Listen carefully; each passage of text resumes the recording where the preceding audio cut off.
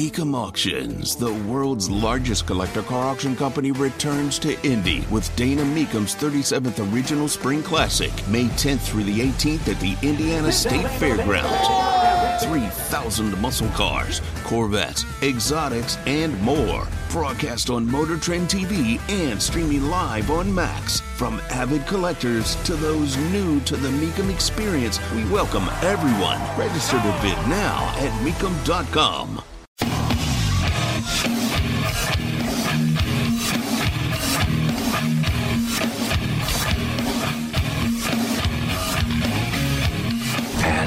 Here we go. I should have stayed home and played with myself. What do you like to do? Oh, I don't know. Play chess. Screw. Well, let's play chess. The Indianapolis Colts select Anthony Richardson, quarterback, Florida. Richardson going to take off and run. He's in there! Touchdown! I-N-D-Y! The first career touchdown! Here's Halliburton into the front court. Mishandled it, but gets a shot. Hits it! Hits it!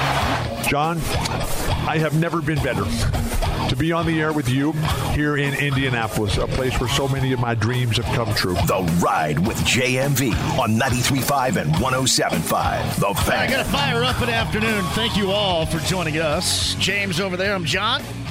A couple of days on the road, beginning tomorrow. A tavern tour stop with Evan Williams coming up on Friday. The location lowdown for you. And what you can win beginning tomorrow when we're on the road. All that coming up in just a bit, too. Man, I know we'll get into, obviously, a great deal regarding the Pacers and that loss last night. There are two ways, and it's okay. We live in a world now where everybody says you're going by in the moment and exact words. And I think we always have to keep in mind that I understand. You don't have to tell me that it's not the All-Star break yet.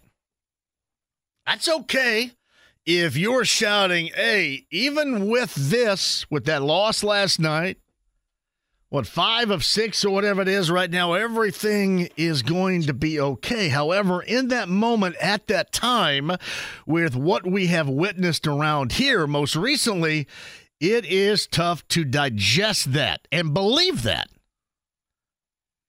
So both can be true. Honestly, I would fully expect, and I mean nothing less, if this team gets to full strength, and whenever it gets to full strength, for them then to be what we thought they were going to be. I fully expect them right now, even as close. I hear people talking about moral victories. I don't want anything of moral victories. I don't want anything, as you well know, of entertaining losses. But you can't explain these away. There's a reason why things went haywire last night. It's like there were a reason why things went haywire on Sunday. Look at who you're missing, and then look at where things have gone wrong most recently. Late game situations. Sometimes I think you're looking in the wrong place. Because this is about Halliburton. Everybody made so much out of this team and its depth. They are deep. But how can you replace that guy? That guy has, again, an effect on everybody around him. Everybody plays better around him. And then when you take that away, and this is 0 against T.J. McConnell, 0 against Andrew Nembhard. But it's just not going to be the same. And I fully understand that. However, I will tell you, when you have opportunities, and the Pacers last night, much like they did in Phoenix back on Sunday, had ample opportunities to do something about this situation, to really do something without Tyrese Halliburton that not a lot of people believe that they can do, and unfortunately they failed. Now, everybody last night, you can imagine if you've gone to my X handle or Twitter handle, what that was like last night. like people think that it's about defense at the end, and I'll get into that final play and that three by Jokovic. But this is about offense, everybody. This team averages 125 points a game. This team has yet to score a win when they don't get above 110. Let's do the math. Do the math. And we have talked about this since day number one. After seeing that Washington game with the opener and then soaking up what this defense was about, there is no way that you're going to have massive changes. You have seen improvement. And the improvement could be good enough, provided you continue to score on or near an offensive clip that everybody's used to, and execution in late game situations on both ends. Meaning you get good shots, you get good makes, and then you get stops on the defensive end. You don't have to be the 1995 New York Knicks to be locking down and wrestling the other team. You don't have to be like that defensively. This team is improving defensively throughout the game, but the late game situations, and especially without Tyrese Halliburton, it normally just doesn't work. Like last night, even without Halliburton, you could not have asked for better opportunities. Like, people want to get all over Miles, and again, we'll get into that defense against Jokic at the end. But everybody wants to get on Miles about that. Hey, the thing about Miles was being an 0 from 3. He had a straight-on, wide-open look late in the game. Straight-on, wide-open. Like Denver struggles in guarding too. Jokic doesn't want to guard anybody. Don't want to guard anybody. He wasn't coming out at that moment. They were all sagged in the middle, wide open look that you have to have. You guys are all looking in the wrong direction on this. Don't get me wrong. This is not a lockdown defensive group. But they are improving that when you combine it with their normal offensive output, you certainly can get wins. What they aren't doing is executing late. That doesn't necessarily have to just be making sure the ball finds the spot where it needs to be, because they did that last night. Miles had a couple of misses. Nesmith had a couple of misses. All those opportunities were all good. And they have to be taken advantage of given who you are missing. If you're not going to get above 110 and you're trying to break through in the win column, you have to have timely makes. You have to have a timely stop. They couldn't get any of it. Now, granted, they are going against arguably the best tandem you're going to find in the NBA. I mean, both of these guys, regardless of who has the ball, Jokic or Murray in a pick-and-roll situation or a pick-and-slip or a pick-and-pop or whatever, that's just ridiculous to try to handle. And we saw that last night. But you got to take advantage of those offensive opportunities. They got back in that game, too. Got back in that game. Your coach had been thrown out in the third. And by the way, we'll get to that as well. There was a reason behind that. I think you all can understand. A reason behind that. They got a horrendous call. A horrendous call that was overturned on Ben Shepherd with the foul. I know what you're going to say. You could see Ben Shepherd with his arm wrapped around Jokic. Listen, that was an illegal screen before the arm was wrapped. They always go with what happens first, don't they? They always go with that. That was an illegal screen. That was a moving screen. They call that on everybody else. All these illegal screens that you see in the NBA, for the most part, and you go, wait a minute, was that an illegal screen? Those are situations where the player will set a screen and then act like that they're moving to get the ball, like they're cutting or diving or slipping to get the ball. But when reality, all they're trying to do is get some separation between the defensive player and whoever has the ball. That's what Jokic did. That's an illegal screen. That's not a grab on Ben Shepherd. I don't know if they don't realize that, or maybe there's some rule in the book that they're going by, 100% the rule. But I don't know what it was, but that was an illegal screen. They had the call right. Had the call right, and then they reversed it. And let's face it, there are no excuses here because, again, the Pacers had plenty of opportunities, but you stand around, and I understand you want to make sure you get the call right, but you stand around for 10 minutes. Really, at the peak of the Pacers getting their momentum is deflating. I mean, really what you do for Denver is you get yourself a timeout and you say, all right, here's who we want touching the ball. If you remember in that first matchup, it was Michael Porter Jr., just 3 after 3 after 3. But at the end of this game, you can just realize, all right, we're going to play a little two-man game up here. This is how we're closing right now. We don't have the same effect with Porter Jr. And Caldwell Pope had a great third quarter, but it wasn't the same in the fourth.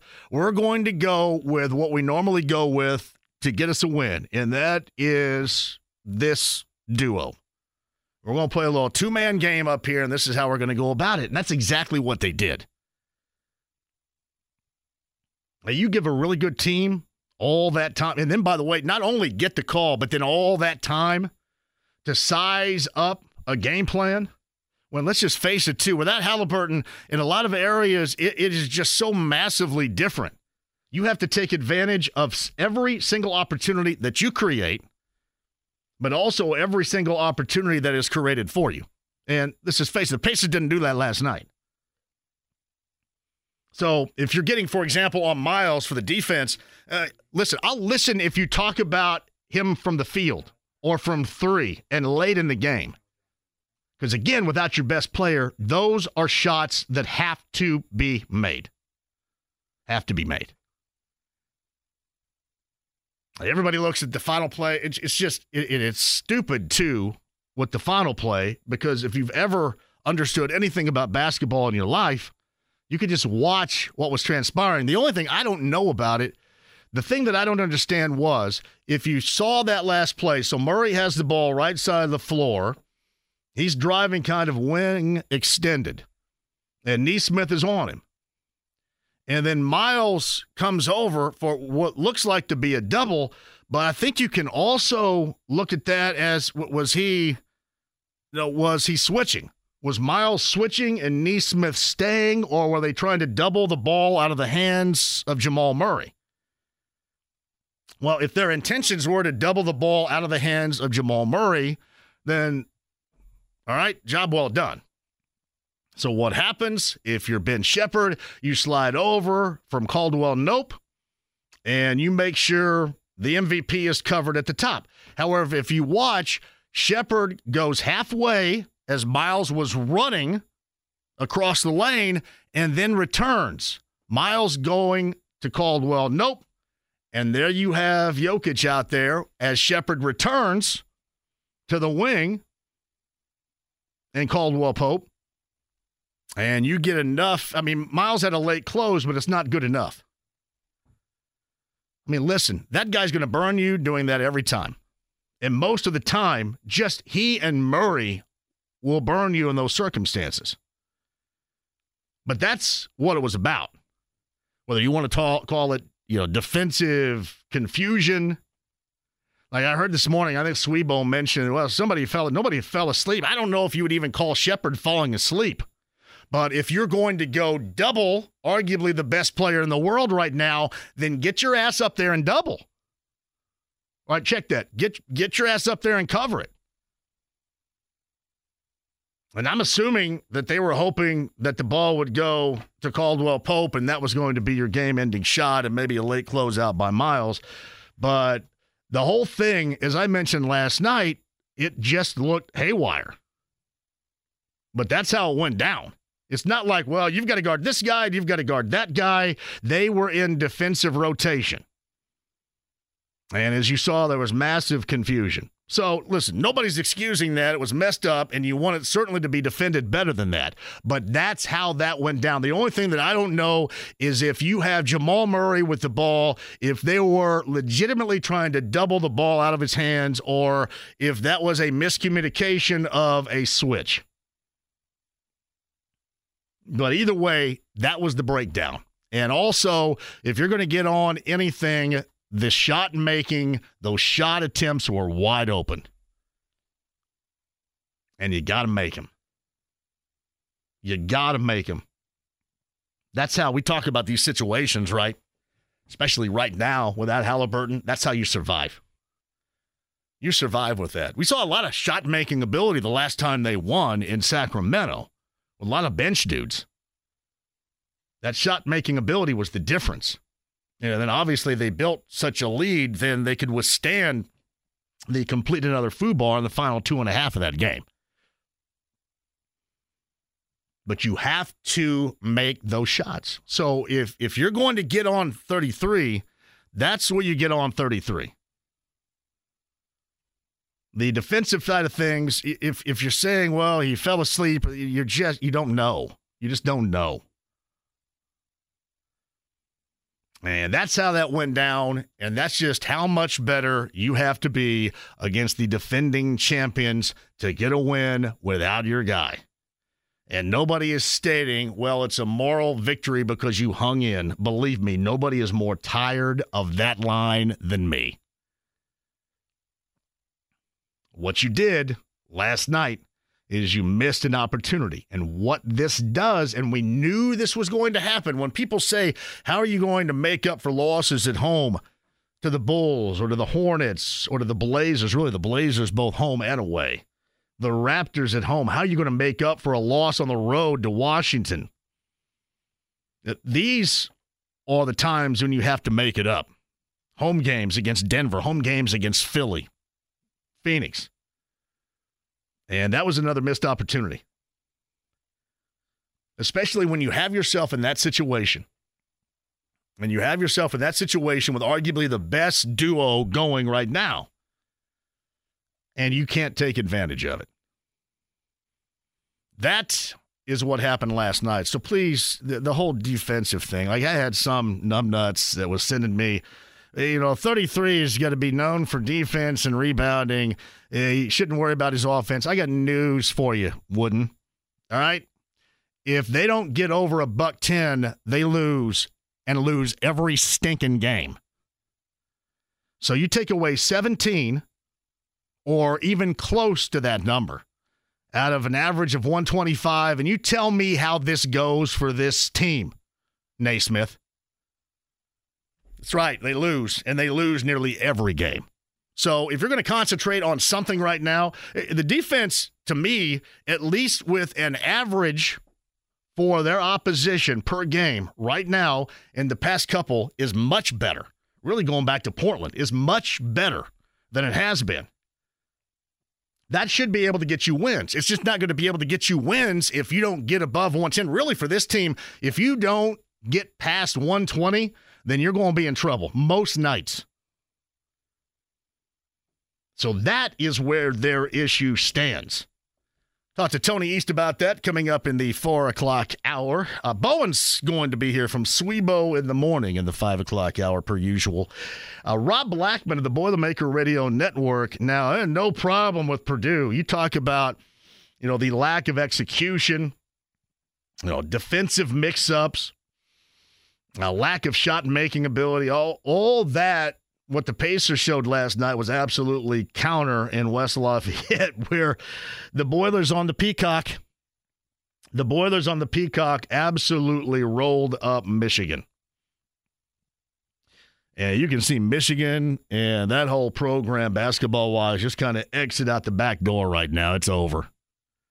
And they get to live off the euphoria of their football team winning a national championship because, the whole basketball thing, man, it doesn't take much.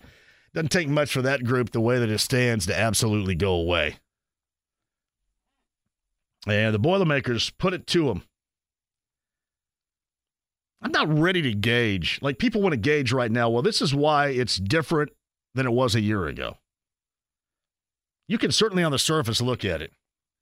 A guy like Lance Jones, for example. I mean, everybody wants to talk about, Smith and Lawyer. And I always tell you this. I think it's just me, but whenever Lawyer has a really good game, it seems like that Purdue always wins. It seems like that their troubles happen at times, or let's just say most of the time, because it doesn't happen very often when Lawyer has a bad game. So I always thought he was kind of the gauge. Maybe Jones is going to become that gauge. He is the guy from Southern Illinois. By the way, Southern Illinois, they got to be thinking, what? They lost that dude that's at Illinois right now. What's his name? Domask? You lose that guy, right? I think he was a Saluki. And that's trouble. And I think Southern Illinois is still pretty decent, so they had something working in Carbondale.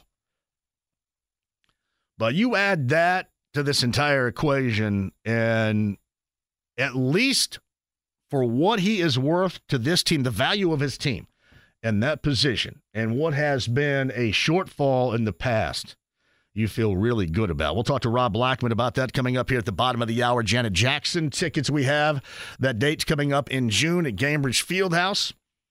When you hear a Janet Jackson reentry, caller number 9 is going to get the opportunity to win those tickets. Rick Fuson, by the way, with the Pacers, is coming upon his retirement, and he's always been a really good dude to me. He probably thinks deep down that I'm pretty much a jackass, which is probably a foregone conclusion by many. But he has been, I think, with the Pacers since what, 1984 maybe? I mean, obviously a local product. He's been the chief operating officer and president of the Pacers since 2014, Pacers Sports and Entertainment. But he is a good dude, and he is getting ready to embark upon retirement. And that's coming up in June. I would really love to see this Pacer team, just for the sake of this, and I'm not talking about them getting inspired by it, but for the sake of Rick, I'd love to see them do a little something fun in the springtime here. Because he has been as good as it gets at his gig over the years, and always been nice to me, nice to us, whether it's here or at the other station. The Pacers Sports and Entertainment CEO, Rick Fuson. Shout out to Rick, man. Always been a great guy. He's going to retire coming up in June.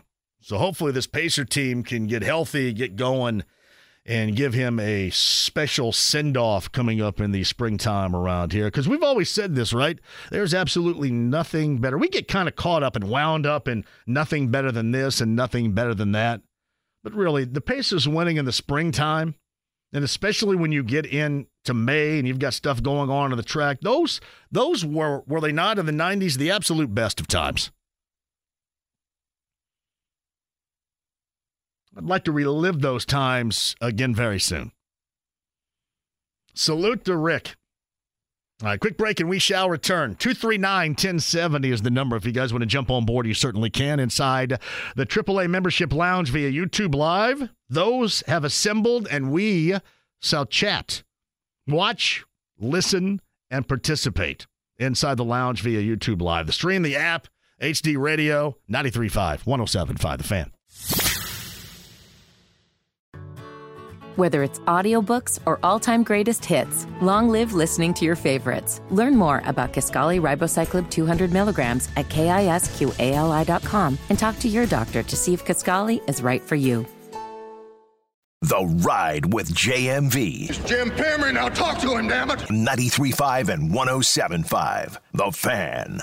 At tomorrow's show, NBA Jam, Michelob Ultra, me and Nick Baxter and the gang at the Dugouts, our friends from Zinc. High score, the arcade game of NBA Jam's going to be there. The high score tomorrow wins just an incredible pair of throwback Nike Airs that are an original.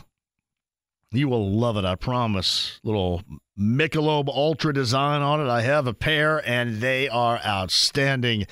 So before the Pacers take on the Sixers, I'd love to see you down at the Dugout, Fletcher Place, coming up tomorrow with Michelob Ultra and NBA Jam. Now, you win those shoes if you get the high score, and then you're automatically going to the finals coming up here in a couple of weeks to play downtown NBA Jam against folks.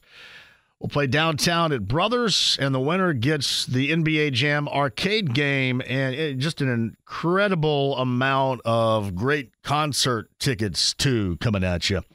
And again, with Mick Ultra, our friends from Zinc, tomorrow, got another round to play of NBA Jam. We're at the Dugout off of Fletcher here on the southeast side of downtown. Meantime, Andy Moore, Automotive Group Hotline. He is the voice of the Purdue Boilermakers, who had a pretty cush gig last night, I would suggest, at Mackey Arena in West Lafayette. 99-66, the number 2 Boilermakers over Michigan. Rob Blackman joins us now. So get a bit of a Bronx cheer when Matt Painter decided not to get that thing over a Hyundai, huh? Yeah, it was a Bronx cheer. That's a good way to put it. There was still time, obviously, time difference, I should say, between shot clock and game clock. So technically, yes, Purdue could have attempted one more shot to try to get to 100, but I think 99 against a conference opponent will do just fine. And I'll tell you what, not to completely change the subject here, but Purdue offensively has really been on a roll here lately. 91 points a game in the last 4 games. And again, that's all against conference competition. So it's been fun to watch, that's for sure. Yeah, it's funny. It felt like last night with Edey, it wasn't one of those games with Edey. And almost – you don't forget that dude, as big as he is, that he's out there, but everybody else is doing all that work in a blowout, and it was unnecessary, his normal offensive output. Yeah, so we're talking about 4 games in a row there where you're averaging 91 points, and 3 of the 4, of course, Zach was getting a third of those because he had the 30-10 games back-to-back-to-back. And then, last night, just 16 points and 10 rebounds, which it sounds so funny to say that, just 16 and 10. Most years, 16 and 10 in the Big Ten would get your first team all conference, and when he gets 16 and 10, we feel like he's had an off night. That's how dominant this guy has been. But yeah, boy, you look at the numbers for Zach. He only scores 16, yet the rest of your team has 99 as a ball club. And Lance Jones certainly was the story last night. 24 points for him. That's a season high. Most he's ever scored in a Purdue uniform, and he hit 5 threes in a game. And he's really been, if you look at the three-point shooting, John, which has been excellent. Purdue's number 1 in the Big Ten in three-point percentage at just under 40%.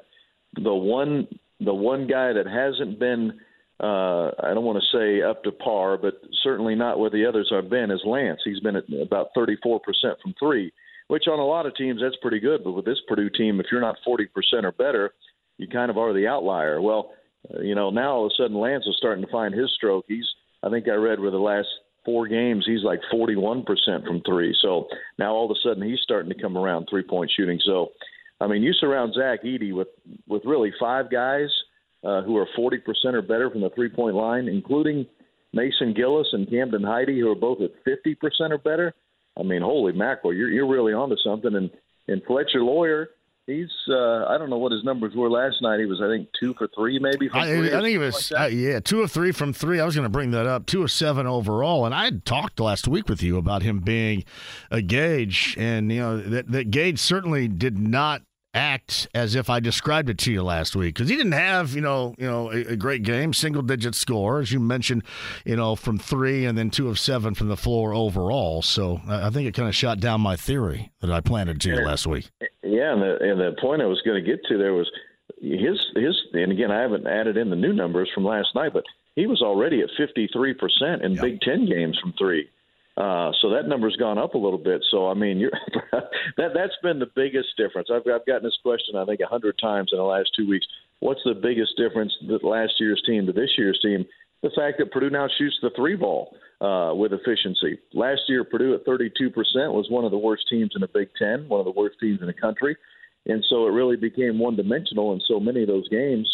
Purdue was just going to have to hope that Zach Edey could literally outscore the rest of the opposition. That has not been the case this year. Zach Edey has been just as good, if not better, this year than he was last year. But now you add in the element that Purdue is actually making three-point shots, best three-point shooting team in the Big Ten. So that's the biggest difference to me, that the perimeter game, the perimeter shooting has just been so much better this year. It's just made Purdue that much more dangerous offensively. And I did see after last night's game that Purdue moved back up to number 1 in the country in adjusted offensive efficiency per KenPom. So if you're going to shoot 40% from three and have a guy like Zach Edey in the low post dominating in games like he's been doing, you probably should be the number 1 team in the country in adjusted offensive efficiency. He's Rob Blackman, voice of the Boilermakers on the Andy Moore Automotive Group hotline. You've been around this program, obviously, you and the late, great Cliz for a long time. Is this consistently the highest level of play from a Boilermaker team that you have seen in your time, either, being a part of it or actually doing the play-by-play yourself? Yeah, I would say for an extended stretch, yes. Yeah. Consistently speaking, you sure. Yeah, you always have a few outliers where you're like, holy cow, were we good tonight? Matter of fact, I remember Purdue playing in a game against Michigan at Mackey Arena. It was probably P.J. Thompson's sophomore year maybe, where it was just back and forth, and Purdue played at a level offensively that I thought I'd never see again. Now all of a sudden Purdue's kind of doing that every single night. So that's the biggest difference. They're just so much more efficient. The other thing too, and consistently efficient, I should say. The other thing, John, is Purdue has really, really done a better job in the last 4 or 5 games of taking care of the basketball. Early in the season, if you had one real major bugaboo about this team, one Achilles heel, it was that Purdue was being sloppy with the ball. That was a big difference maker in that loss at Northwestern for sure. But, man, you look at, last night, Purdue didn't have a turnover until the 11:45 mark of the second half. That's crazy, bud. That's crazy. Yeah, the entire first half, you didn't turn the ball over one time. So their numbers have gotten better in that statistical category as well. So, if you're going to shoot like that, if you're going to have a player like Edey in the low post, and you're not going to turn the ball over, it makes for some pretty fun games to be a part of. And they have been fun. There's no doubt about that. What hasn't been fun normally, really, for anybody is when they play a game at what is now Jersey Mike's Arena, also known as the Rack in Piscataway at Rutgers. It doesn't matter what Steve Peichel has, doesn't matter what you're talking about. There's just some kind of weirdness that seemingly always happens in that little gym, and that's where the Boilers embark upon on Sunday. So crazy to think the Purdue senior class, there's only one Big Ten building they've never won a game in, and it's there at Piscataway. Unbelievable to think. That's the one place you've never won is at Rutgers. I would challenge anyone that when Rutgers first entered the league, if you would have told, hey, when we get to 2024, Purdue seniors there'll be one building they've never won a game in, and it'll be at Rutgers, and they'd have laughed you right off the planet. You'd never thought that, but that's how far they've come under Steve Peichel, and they're not having a great season this year. They're really struggling offensively to score the ball. Losing Cam Spencer to UConn was such a huge blow to them. From an offensive standpoint, they lost a couple guys in the transfer portal, but Cam Spencer is obviously the biggest loss for them. So they just don't have a whole lot of offense. But, man, defensively, they're still as good as they've ever been. And Steve Peichel, he coaches them up to play, really physical and tough and hard on the defensive end. So they're just so hard to score against. I would say, Purdue's is the second best scoring team in the Big Ten, just behind Iowa. Purdue's at about 86 points a game right now, roughly. This will be Purdue's biggest challenge from a defensive standpoint, trying to score against Rutgers. There's no one else on our schedule that makes you earn it on the offensive end the way that Rutgers does. So you hope you're just good enough on that end because, again, just watching Rutgers from afar this year, I just don't know that they have enough offense to beat Purdue, but they're certainly good enough defensively to, if they could muddy the game up and keep it close, then they'll have a chance to win. There's no doubt. So Rob Blackman on the Andy Moore Automotive Group hotline. You want to take a question from the listening audience right now, Rob? Yeah, I always get well, let's hear the question. I wouldn't put you in a bad spot. You know that. I know that. Okay, all right. Yeah, what's the question? Can you ask? Well, I don't know. Maybe this is. Can you ask what is keeping Miles Colvin consistently off the floor? Defense, discipline, youth, just the fact that they're crazy talented. Andrew wants to know that. I would start with the fact that there's just no place to play him right now.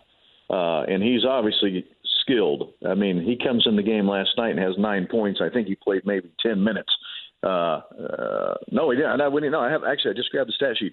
He scored 9 points in 7 minutes. That's hard to do, 9 points in 7 minutes for a guy that's just sitting on the bench waiting to come into the game. Matt Painter, actually, I'll just tell you what Coach Paint said, because luckily for your listener there, Coach Paint addressed this on the post-game interview with me last night on the radio network. He must have been watching Peacock. Sorry about that. It must have been, because Coach Payne talked about this. He said, "Hey," I'll give you the exact quote. At least I think this is exactly how he said it. He said, "Miles Colvin is going to be a fabulous player for us before it's all said and done." I know he specifically said that, going to be a fabulous player before it's all said and done. The problem is there's just nowhere to play him right now. I mean, Camden Heide, who's technically also a freshman, is playing in front of him, but Cam's a redshirt freshman, right? Cam had all of last year to acclimate himself to college basketball, from both the weight room and strength perspective and just learning the game as a redshirt player from the practices and the workouts. So, he has a full year on Miles, even though they're technically both freshmen. Miles has done nothing wrong. Again, you just, as Coach Painter likes to say, when I take you out of a game, it's not because you've done something wrong necessarily. It's because I need to get the other guy back in the game because he just happens to be a little bit better player than you are right now. Zach Edey's a great example of that. When Caleb first comes out of the game, it's not because Caleb's done anything wrong. It's because you're trying to get the freaking best player in the country back in the game. That's why you're putting Zach Edey back in. You're not taking Caleb out. You're putting Zach back in. So that's what's happened to Miles. It's become just a numbers thing. You only have 200 minutes for an entire game to spread out, and there just aren't the minutes for him. But I would say this for him, man. For a guy that is a true freshman, and he hasn't been getting the playing time. I certainly thought he probably thought he was going to. Man, he's kept a great attitude, and he's always ready to go. And you saw that last night. He got put in the game, and he immediately provided offense for Purdue with those 3 3-point shots. So, yeah, not a negative word to say about Miles Colvin. There's no one on that coaching staff that would say anything negative about him. Like I said, he's going to be a fabulous player before it's all said and done. It's just right now there's so many other good players that are playing in front of him, there's just no place to play them. He is Rob Blackman, voice of the Boilermakers, Boilermaker Radio Network on the Andy Moore Automotive Group hotline. Purdue on the road at Rutgers coming up on Sunday afternoon. So I'm sure you went over this when Purdue hosted Illinois a couple of Fridays ago or whenever that was, but it's hard to fathom, right? We know Lance Jones and what he is adding to this team. We saw that again last night with his 24, but what he's adding all the way around that is so necessary for this Purdue team. But then you think about Marcus Domask, who's in Champaign doing for Illinois. They both come out of the backcourt of Southern Illinois. What the hell was going on in Carbondale last year? Unbelievable. And now on their team, they have, the second leading scorer in the country, or third maybe? Currently on their team. Yes. Think of all those guys. I just think what happened, the Salukis had to be salty about some things. It is crazy because, yes, Domask has been really, really playing at a high level for Illinois. And, of course, Lance has been. Think about Lance. We talked about this on a radio broadcast. All of his best games this year have come against Big Ten competition. 17 against IU, 17 against Illinois, 17 against Iowa, the 24 last night, the 15 against Maryland. He sometimes, and this has happened to Purdue, we've gotten some grad transfers who, early in the season before the Big Ten season starts, they look really, really good and they score a lot of points, and you think, man, this guy's going to be just fine. And then the Big Ten season starts, and they just kind of disappear. You never hear from them again. Lance has been exactly the opposite. He's actually played his best when we've been in league play, which is when you want him to play their best. So, yeah, you're right. I don't know what's going on in Southern Illinois, but, dude, they had all those guys on the same team right now. They'd really be – that Missouri Valley Conference would be wrapped up already. Incredibly impressed. Speaking of which, I know that you're watching out of your side eye a little bit, that Indiana State Sycamore action going on over there, aren't you? You're paying attention, right? I'm paying attention, but remember now, I'm an Evansville grad, so I forgot about that. That's why I pay attention to Missouri Valley. Oh. How about my Purple Aces? They actually have won 10 games this year. It's been like 5 years before they'd won, since they'd won double-digit games. But yes, you're Sycamores. I do have my eye on them. Matter of fact, I was I got lucky. I got to that Purdue-Arizona game early in the day that Saturday to watch Indiana State play against Ball State, and was thoroughly impressed with Indiana State. So, I'm paying attention. Hey, listen, it's okay with Evansville, though, because you know how much love I have for the Pocket City down there. You know that. Oh, yes, sir. Yes, sir. The home of the Purple Aces, baby. Southern Indiana, right there. The Screaming Eagles. I always thought, should I be going to college here? Because nobody seems to go to class, and there's a party like every day. Why am I not going there? Oh, why am I not doing that? True story, man. The U of E folks, we would always go over to USI to party and, quite frankly, to meet girls because there weren't any parties or girls at Evansville. So we always drove across town to go to USI every weekend. That's where we were spending all of our time. Yeah, it's like that's what Rose Holman used to do at Indiana State. Well, the nerds would come over there in their sweatpants and their slide rules when there were no chicks over there. Yeah. All those nerds are now making like exactly make $500,000 now, and I'm as engineers, and I'm calling them nerds. Yeah. Oh yeah. All right, buddy. Give the fam my best. Safe travels. I got to reach out to Matt Painter and get him on sometime too. So give him a heads up when you see him again. That I don't know if I'm going to do it this week, maybe next week, but we got to have an ample conversation as you normally do with Matt Painter at some point too. But have some fun. Get some work done in New Jersey coming up on Sunday. I will tell him that when he sees your number pop up, that he should take the call. Yeah, I'm sure. That'll get you a side eye, speaking of which, right there. Yeah, all right. The guy calling again all right, here. Man. All right, buddy. Good to hear from you. John. So Rob Blackman of the Boilermaker Radio Network. Southern Indiana. I know IU always gets this. Southern Indiana is, by far, is it not, the most partying school, collegiately speaking, of the state of Indiana? And much like Indiana State, they also had ashtrays on every desk in every class. Quick break, we'll return. Top of the hour, Tony East to try to sort out what took place last night and then some. A little Pacer conversation, top of the hour. Don't go anywhere. Whether it's audiobooks or all-time greatest hits, long live listening to your favorites. Learn more about Kisqali Ribociclib 200 milligrams at KISQALI.com and talk to your doctor to see if Kisqali is right for you. The Ride with JMV. Give me my theme music! 93.5 and 107.5. The Fan. Crank me up here, James. Let's shout out happy birthday to legendary music icon Neil Diamond, who was 83 today. I want to say I saw him at Cambridge Fieldhouse about 10 years ago. I took a very unfortunate photograph then. I think it was like a photograph that the FBI saw. So that's how unfortunate it was. I think the FBI probably viewed that photo. I think it was about 10 years ago, 73, 10 years ago, and he is awesome. Multi-generational musical icon, Neil Leslie Diamond. 83 years old today. Now, you can ask me about the FBI photo some other time. Don't do that now. Ask me if you show up at NBA Jam in the dugout tomorrow. I'll tell you all about it. Great story, by the way, it is. Great story. Rob Blackman a little bit earlier. A great story. Speaking of the Boilers, just rolling Michigan up. They get Rutgers on the road coming up in New Jersey on Sunday afternoon. And Kevin Bowen. I don't know if I'm going to be allowed, considering there's not been much winning since they made that deal. Am I still allowed to reference him as a moist blanket? Half a Swebo in the morning is going to join us in the 5 o'clock hour. Let's see. I don't know. You guys can tell me, am I still allowed to reference him as a wet blanket? You may tell me. Andy Moore, Automotive Group Hotline. He is a friend of the show. Covers the Pacers, I'm serious, like nobody's business, Forbes Sports, WTHR, Locked On Pacers, so much more, and had an agreement with me last night, which was few and far between on the social media platform X. Tony East joins us. Hey, thanks for having my back for a moment. If you saw, I was waging battle, as you could tell when you jumped in there last night.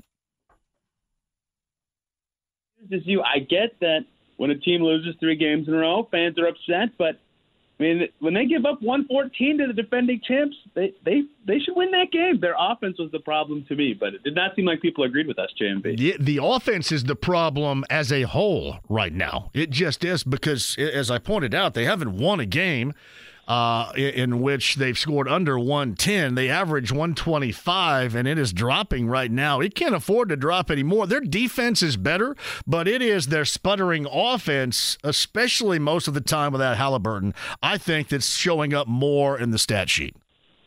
I agree, and we knew that would happen, right? But the tweak that's made this interesting is, since they had that practice like a month ago, right before that Hornets game where they put all this focus into defense. They changed their starting lineup 2 games later. They've been 7th on offense since then. This is as of a couple days ago. And league average on defense, which has made them better on the whole. But then when you lose Tyrese Halliburton and you're no longer an elite offensive team, sure, that mediocre defense can be good, but they needed to be really good on offense, and they haven't been, right? I thought they could be a little better, and I guess they have. They had 126 in Sacramento, but 115 in Portland, 110 in Phoenix, 109 against Denver, 105 in Utah, 109 in Denver last week. Without Halliburton, they have just not been able to score. And I think the biggest number that stands out to me, and I talked about this yesterday, is their 3-pointers, getting them up, not even making them. They were terrible at making them last night, but they only took 21, right? The one game Halliburton has played since that Celtics game, right? They win that Celtics game. They took 43s that game. They took 47 in Portland. Tyrese Halliburton played. All the rest of their games, their highest total is 33, right? He helps them so much get good attempts and make good attempts that last night against the Nuggets, they win if they can make some threes or generate some good ones, but they can't. That's when the biggest thing they lose without their star, and they've been really struggling on the offensive end. Shout out to you, your genius, Tony East, on the Andy Moore Automotive Group hotline. Damon Dobbs, shout out to him too. When the Pacers score in the 100s, right, they're 0-8. Over 110, 1 of 5, 10 and 5 over 120, 5 and 2 over 130, 5 and 0 in the 140s, 3 and 0 in the 150s. So I'm not good at math, but even in my little tiny brain, I can do the math on what they're really missing right now. Yes, and I get that they're not going to be as good on offense without him. No one expected that, but I thought they could get to 115.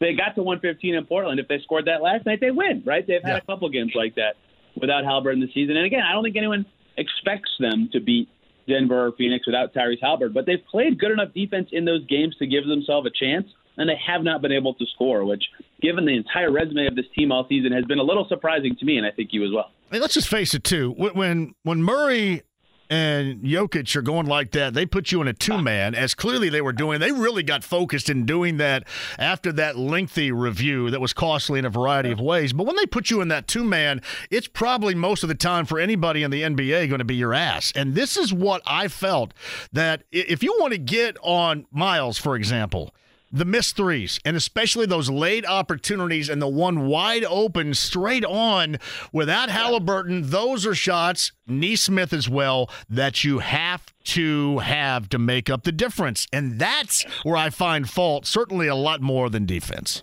100%, right? And they did well to create those shots, but they couldn't make them, right? They could not make them at all. And, that hurts. Only making 5 threes is really painful in a game like that. They had no chance of keeping up with that ability to shoot the ball in a game like that. And the Miles Turner ones were really, the airmail one he had, I think we're tied with about 2 minutes to go. That one really hurt because you nailed it. They got the lead, and then that review was so long. It sucked the air out of the building completely. So, to see it come to that where they had a chance to get the building back into it, take a 3-point lead, have the momentum again, their lineup was actually defending kind of well at the time, was, I think, really poor for them and poor for, the whole chance of keeping up.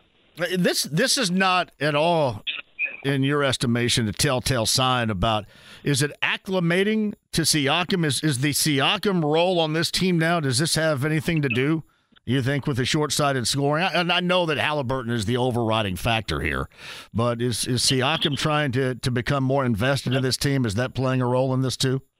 I think so. Like, everybody has to, obviously his role is different than he's ever played in his life on in different situations, in Toronto. But he not only does he have to figure out where his shots are coming from, how, like, he talked today at practice about the pace difference, learning a lot about that. But everybody else now also is learning, like, okay, Pascal Siakam's on my team. Like, what is that different for me? Last night in the third quarter, especially, I thought, like, they were not finding him enough. Like, I don't think he took a shot the entire third quarter of that game. I'd have to double check that to be sure. But if he did, it was only one or two, and I don't remember them. That's an adjustment for kind of everybody. And I'm kind of torn on that, because on one hand, I understand what that adjustment could be, right? Like Miles Turner and Rick Carlisle have both said, yeah, that takes a couple games, maybe, a week or so. But on the other hand, it's like, this guy's really good.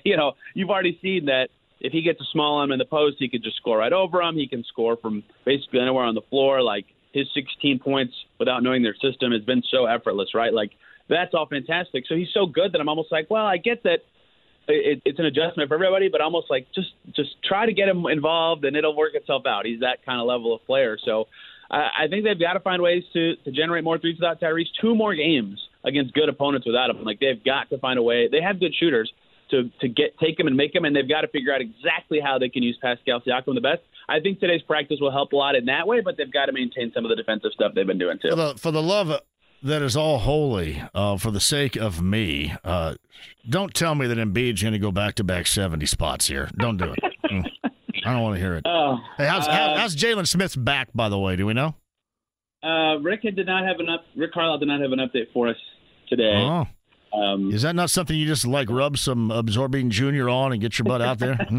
Well, it was weird because he came out of the tunnel late last night, but I saw him during warm-up, so I didn't even realize that it was something bothering him. So not exactly sure if it's going to be something super lengthy. They haven't put out an injury report yet, but back, I think he was dealing with this back injury earlier this season too. Like, sometimes that can just never go away and can be an issue, but I truly have no idea at this time. Rick It's Tony East joins us. His new podcast, by the way, Locked On Pacers, has been placed up there on his X account.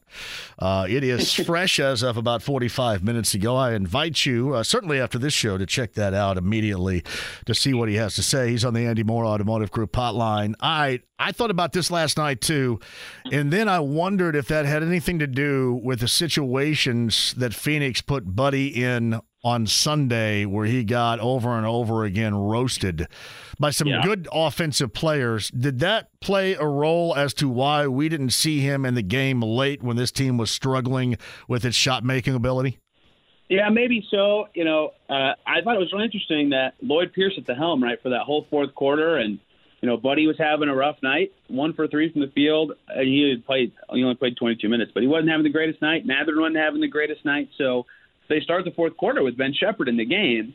And as we saw on the road trip, he's just energy. Like, that hustle play he made diving for 2 different steals in one play was crazy. But I thought during the quarter, I actually said this to someone on Media Row, like, there's a chance to me that right now the Pacers' best defensive lineup, and obviously if Halliburton plays, he'll be in there, and it's not the case, but their best defensive lineup has Ben Shepherd in it right now, right? Like, it could be Nembhard, Shepherd, Nesmith, Siakam, Turner, and you could quibble with some of the guys in there, but I think that they needed defense, right? They were down 10, 13 points early in that fourth quarter, and that Shepherd and the co-guided them all the way back. They took the lead on a Shepherd three-pointer in the corner, right? So I think that Buddy's minutes and not playing when they needed some shot making was Ben Shepherd was better than him last night, and that's no knock on Buddy, who was really good in Phoenix and shot really well in Portland and can be good for this team and is a good fit with Siakam, but Ben Shepherd was better. He might be one of their better defenders right now. He was a +7, and he made a big play to get the Pacers the ball when they had to lead, and then the foul was overturned. But he played a really good game. He earned those minutes, and I think that's mostly why Buddy wasn't out there and didn't have a chance to shoot it. Why Toppin and no Walker last night? What was the difference there? I know he got, by the way, assigned to the Mad Ants, who play tonight at 6 o'clock, so he will participate and get some run. But why no Walker last night? Yeah, it's hard to fit him in as they get healthier, right? They had everybody but Halliburton, and then as we found out, Smith. And so I think the guy you'd play him over is Obi Toppin, like you said, but I don't think Toppin's done anything to lose his minutes, even though Jarris Walker's played well enough to sneak up there, and maybe you say you play him instead. So I don't know who you would pull out for him unless it's whoever's just playing awful in a particular game, but you can't figure that out till a game starts. They still just have a crowded front court, and they're going to play on you got to earn the minutes merit. And I think over the course of the season, Toppin's done more to earn that spot, even if Walker's end of road trip was fantastic. And we'll talk on February 9th about if the roster's still the same, what that means for Jarris and his minutes. But right now, he's probably on the outside looking in most nights unless there's a front court injury. Hey, Tony, what's your expectation about how that's going to look after the trade deadline? Yeah, I don't know that they need to do anything, right? Like, Buddy Hield's value to them is now higher than it was before they made the Siakam trade, both because of what his salary means to them as they're over the cap now, and as a shooter in general on a team that added a player who's a fantastic talent but isn't the best shooter, but he's still extension eligible, so that might get sorted out. But he and Toppin are the two expiring contracts that that's what I'm thinking about now. If I'm the Pacers, like I feel pretty good about 1, 3, 4, and 5 in my starting lineup. I've got a lot of young depth that's kind of ascending and figuring it out. Is Buddy Hield my long-term 2, and is Obi Toppin a long-term player for my team? That's the kind of stuff I think the Pacers have to answer in the next, 2 weeks now, which is unbelievable to say.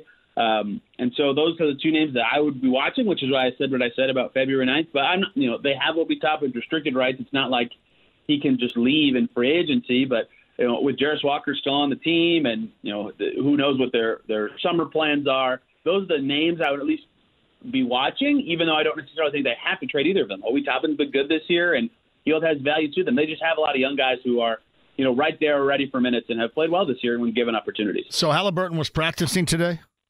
He was when we got in there, he was getting up threes and moving around pretty well, and that's what he was doing on their road trip too, right? When he came back in that Portland game, but with hamstrings. You just, as Carlisle said, you can't piss them off, and they can really linger for a long time. And he's not playing tomorrow. He's not playing Friday. We'll see about Sunday when they play the Grizzlies. But he did. He was at least moving and shooting when we got in there, and looked fine to me. But again, you got to be careful with those, especially after, as he said, they didn't like the response that his hamstring had to that Portland game. You could see him grimacing in that game. Yeah. I don't know if he was grimacing at that. I don't want to say that on his behalf, but I'm assuming that's the case, right?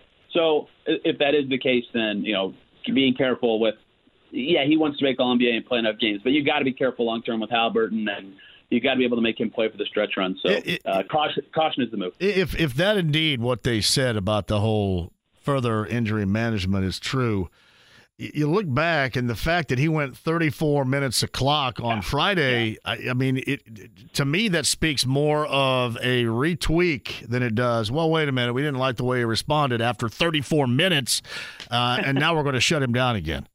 I would almost call those the same thing. You know what I mean? Like the way it responded could be like, oh, it's worse than it was the day before, which would be a tweak of some kind. And that game was interesting because, of course, it was Siakam's debut. They really wanted to win. And Adrian Nembhard was out, right? So they didn't have, point guard depth, and McConnell didn't have a good game. In fact, the whole bench was terrible in that game, by far the worst Pacers bench game of the season. So they had to play him a pretty good amount. Him and McConnell filled up all 48 minutes at point guard, but if TJ was a little better, maybe his minutes could have been down. If Nembhard was available, perhaps they could have kept his minutes down. But, that's all they had. That's all they had for that game. And maybe Isaiah Wong could have played at some one, but given what they were facing and they really wanted to win it, they didn't do it. And I would agree that 35 minutes is a lot coming back, what is perceived as early, given the timeline we originally heard from an injury. If he can do it, he can do it. And he played well, but it certainly seems like now that it was maybe a little premature, but I don't want to speak for him. That's just obviously what it seems like right now. Yes, Tony East covers the Pacers. Locked On Pacers podcast, his latest fresh as of under an hour ago, is available again at Tony R. East. You can follow him on the social media platform known as X. All right, follow me on this. The final defensive possession, this is how I described it. And the only thing that I didn't really know what was happening, I thought initially that Miles and Nesmith were doubling on Murray to get the ball out of his hands. But when you go back and look, it almost looked like that it was a switch that Nesmith didn't switch and Miles did. But I'll go with doubling the ball out of Murray's hands. And then you see when Miles vacated, you see Ben Shepherd sliding over, going halfway hard to Jokic at the top of the key, and then retreating back to Caldwell Pope while Miles was fully momentum going to Caldwell Pope across the lane. And then obviously there was that mix up there. Is that how you saw that last night? Because a lot of people said, that's Miles falling asleep. I don't think Miles fell asleep. I just think that there was some miscommunication about what the hell was going on. Even if you're talking about a former MVP in this case, but Miles felt that Shepherd was going when Shepherd was halfway there. And when he retreated, it was too late.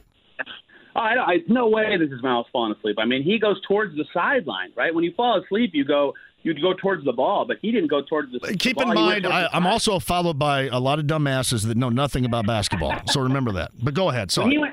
I think clearly by the way he moved, they were trying to trap Murray and get it out of his hands, and Jamal Murray, 31 points in the game, he was getting to the rim. Like, the Nuggets weren't shooting well, obviously, until this three. So preventing the rim, don't let him drive, I think that makes sense. But I think you're right that Miles was trying to recover to Jokic, and Shepherd had started to already. So Miles starts to drift over towards KCP, and maybe the rotation is supposed to be that Siakam comes up and Turner goes down to the block where Aaron Gordon is or whatever. But I think because Shepherd was already stunning towards Jokic, Turner thought he was supposed to go across the other side.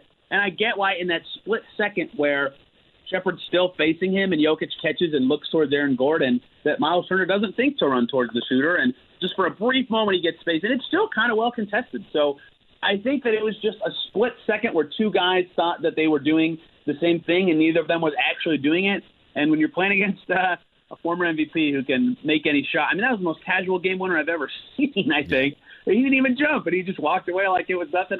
That's all that takes, that little second to get beat by Jokic, and that's what happened. I thought this, and Tony East joins us too. I still, the fact that they overturned that call, that was before Ben Shepherd grabbed or grasped. It was a moving screen. And I know what these guys do. I mean, they act like they set a screen and roll and look for the ball when they're really setting a screen and not really looking to get the pass. They're just looking to get space for the guy with the ball. That's what happened, and that call to me should have been upheld. So I think it should have been upheld, but not for the same reason as you, funnily enough. I think that even Miles Turner does this. Everybody does this. Like, they set a screen, and then they pretend like they're cutting at the same time as the guy trying to get under them goes behind them, right? So it just looks like a cut. It's not really a moving screen. Like, if they called that, every center would foul every single game, right? So I don't even necessarily think it was a moving screen. I just think he flopped his butt off. Like, the hug came, and then his arms went up after the hug came. I thought that was super, super weird, the sequence of events. I'm not going to pretend like, he didn't get hit. He did. But why did his arms go up after getting hooked like that? I thought that was the weird part. So I think Shepherd probably initiated contact first. I think you could have called that a moving screen. In general, though, it was a super weird play. And the reason it killed the Pacers was neither of those things. The reason it killed the Pacers is that, to review, it took them longer than we've been talking right now. Yes. With no more energy left in the building. And the rest of the way, it seemed like you got a heavy dose, as you would expect, of nothing but the two-man game between Murray and Jokic. And I'm assuming they would do that anyway, but the fact that you had so much time to go ahead if you're Mike Malone and figure all that out, that's the direction they went. And that was the turning point by far. I just felt that when Jokic rolled or flopped or whatever you said, that contact to me was an illegal screen before you get the contact from Shepherd. So I don't know how you end up reversing that.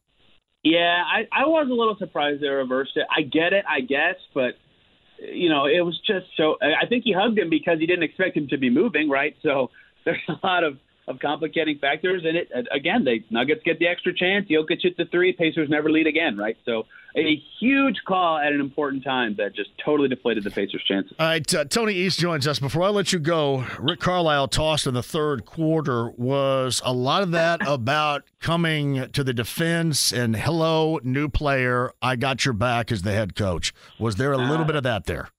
Smart messaging to do that, if that is the case. His exact quote was, "I didn't like what I was seeing out there at all, not one bit." And I don't necessarily think that was about the play of his team. They were winning. They were winning when he got tossed, right? But the play before, I think he tried to call a timeout that maybe didn't get registered, and then the play before Siakam got got smoked on a layup and he didn't make it. Nothing was called. The Nuggets immediately scored on the other end, and he was hot like as the Nuggets were coming down the floor, right? Yeah, Pacers were ahead, and then Jokic hit a three, and then he got tossed, right? So I think he was just like his team wasn't playing well, some non-calls, just everything stacking up. I mean, he was just irate at that, and yeah, come to bat for your new guy, show him you got his back. Siakam's already spoken highly of Carlisle last night, so I think that was a smart move, even though it was certainly, that point could have mattered in a close game, the tech free throws, but it sent a good signal, and the Pacers did end up coming back. I'm really going to try really hard not to get nauseous talking about tomorrow night at 7 o'clock, but last time we saw Joel Embiid, he put a 70 spot up and could have probably gone for 80 or 85 if he truly wanted to in a game against San Antonio. 36 over per game is his average right now. I don't know who made their schedule up after this long road trip, but that's ridiculous. Yeah, it's been brutal. It's funny that they did so well early in this month. Funny is not the right word, but it's important that they did because, this is what I was talking about when they were on that big winning streak at the end of December. They need these wins because their January is so hard. So sneaking those wins against Milwaukee and Boston is so big because of this stretch, right? They had the road trip and then coming home for 3 tough teams, and it could have been 4 before Memphis fell apart. So they need to beat Memphis. They really need to steal one of these, I think, and now they've made this trade, and their schedule really eases up after, let's say, February 1st or 2nd. Oh, good. Good deal right there. And then do you have any time? You think Halliburton returns on Sunday if you were a betting or a guessing man right now? I mean, here's what I'll use conjecture to predict. He talked in the offseason about getting psyched for that Boston game next Tuesday, because it's on TNT and it was the Pacers' only scheduled national TV game. Maybe his feeling on that has changed because they were on TNT and ESPN for the in-season tournament. But I think he's excited for that game in particular. So maybe playing a winnable home game with Siakam would be something he'd be interested in before that. Maybe he wants to take it easy heading into that. But with all NBA at stake, with that opportunity in front of him, I think he'll try, but we saw what happened last time they rushed him back, if they rushed him back, that is. So we'll see. If I was guessing, I would guess that yes, but that is a guess. That is a guess, certainly. And I'm expecting Embiid to play tomorrow night. Any other Pacer injuries that I'm aware of? So yeah, I'm so used to my X handle and what happens during these types of games. So it's almost like I'm waiting on it now. He's just ridiculous, and yes, he's leading the league with 36.1 points per game. Looks like a fake number when you see it on the screen. Yeah, it's weird too. I mean, you talk about his jump shot. It looks like when we'd be playing on like a Nerf goal. I mean, he shoots it kind of side saddle a little bit, and there's really not any jumping going on. It's just basically a flick of the wrist with a little like Nerf ball on what we'd be playing on a Nerf rim. That's what it looks like. It does. You know what he's averaging in the 5 games since he returned from injury? Am I going to get even more sick than I already am? Tell me. This includes a 70-point game, but he's averaging 44.2 points, 10.4 rebounds, and 5 assists per game. The Sixers are undefeated in those 5 games. Yeah, I would imagine that's the case. Tony East has got a brand new podcast up, Locked On Pacers, regarding last night and then some. You can check that out. He's with us on the Andy Moore Automotive Group hotline. It's always a pleasure, man. I appreciate the breakdown. We'll do it again soon. You got it. Thanks for having me. Tony East on the Andy Moore Automotive Group hotline. And again, a shout-out, 40 years with the Pacers. Pacer Sports and Entertainment CEO Rick Fuson announced today his retirement. That will take effect June the 18th. 40 years, homegrown product, and has been every bit a good dude to me as you can imagine. Job well done, and enjoy Rick Fuson. Quick break, we'll come back. Janet Jackson tickets. Speaking of Pacers Sports Entertainment in the Fieldhouse, Janet Jackson Nelly coming up in June. When you hear Janet Jackson, a re-entry song, you're cue to call to be number 9, and you can get those tickets. Quick break, we're coming back. Sweebo and the KB part of that. Kevin Bowen's going to join us for the morning wake-up call, 5 o'clock hour. Don't go anywhere. 93.5, 107.5 The Fan. Whether it's audiobooks or all-time greatest hits, long live listening to your favorites. Learn more about Kisqali Ribociclib 200 milligrams at KISQALI.com and talk to your doctor to see if Kisqali is right for you. The Ride with JMV. And the beat goes on. Yeah, and the beat goes on. 93.5 and 107.5. The Fan. James over there, I'm John. Thank you for joining us. Dugout tomorrow, Michelob Ultra and NBA Jam. Pick your team. High score wins. Just an incredible and very original pair of Nike Airs, courtesy of Michelob Ultra. And then you're entered into the finals where you can win the arcade game, NBA Jam. I know you all played that, right? Just, pick your team. The Dugout tomorrow beginning at 3. The arcade game will roll in and you can start playing. And it is a great timing because you could be on your way. Dugout's just, near southeast side of downtown? On your way down to see the Sixers and the Pacers. Stop in, have an ice-cold Michelob Ultra with us, play some NBA Jam, maybe win those shoes. Those shoes are badass, though. I mean, you will love them. So that's coming up tomorrow. Tavern Tour stop. I got to give a shout-out because we missed a stop during the Colts season. I cannot go 6 months without being a part of what is the fantastic Manley's Irish Mutt with Mike Manley and the gang. All of my friends over there on the east side, 10th and Shadeland, that's coming up on Friday. That's a Tavern Tour stop. Me and Brent Halverson, it is the first of 2024. Evan Williams and brand new Tavern Tour stop T-shirts for you, too. While they last, I'm telling you, of the places that have been a staple of mine for years, and really, I go back 19 overall, and then 14 right here, I think, 14 here, 19 there, or at least approaching 14 here. Manley's Irish Mutt has been a staple, and everybody over on the east side shows up, whether you're a big fan of Cathedral, Chittard, Cecina, especially those folks out there. We are back with Mike Manley, Manley's Irish Mutt, 10th and Shadeland, coming up on a Tavern Tour stop with Brent Halverson on Friday. Free samples and brand new Tavern Tour stop T-shirts. So it is going to be good. Good close to the week all the way around. Top of the hour. Kevin Bowen's going to join us. Tony East so far. Rob Blackman, Boilermaker Radio Network, also on the show. 239-1070 is the number. And Eric is up first today. Eric, welcome to the show. Hey, JMV. For years now, I've called in your show, and the last couple I've laid off Miles Turner because I thought he played a lot better the last couple of years. So I'm not calling to get on Miles at all. But There is somebody on the team that I feel like doesn't hardly do much anything, and that's Buddy Hield. Buddy Hield started last night over Matherin, and he's been starting over Matherin, and he had 3 points, 1 rebound, and 1 assist. And once every 6 or 7 games, he'll put up 16 or 18 points, and then he don't defend, he don't rebound, and it's like Matherin. I don't understand how he's starting over Matherin. I don't get it. Well, I mean, let's just think about it this way, too. If you're talking about up and down, Matherin is also up and down. So I think it becomes a moment of pick with whatever you think is going to take advantage of it. And I'll give you a reason why.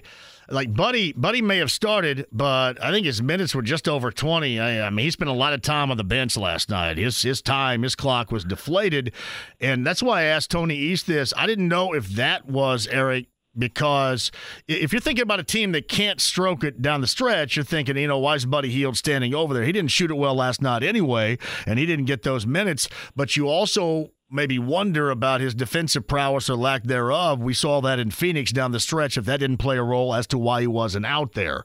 But there is room on this team for him. There's no doubt about that. But if you're trying to gauge both, it's kind of like pick your poison, because it seems like both are equally up and down on a roller coaster, both he and Matherin game to game. You just kind of have to figure out who's got it, who doesn't, and then approach that accordingly. I get that, but the game before this one, when they were playing in Phoenix, Matherin played 14 minutes. And I'm just not Oh, he worked his way out of the doghouse again. He was in the doghouse again. Yeah, I mean, he got in Rick's doghouse again. So he's trying to work his way back out of that. Well, I appreciate it, Jamie. Hey, Eric, you call anytime. Thank you very much. Trade deadline, I don't know.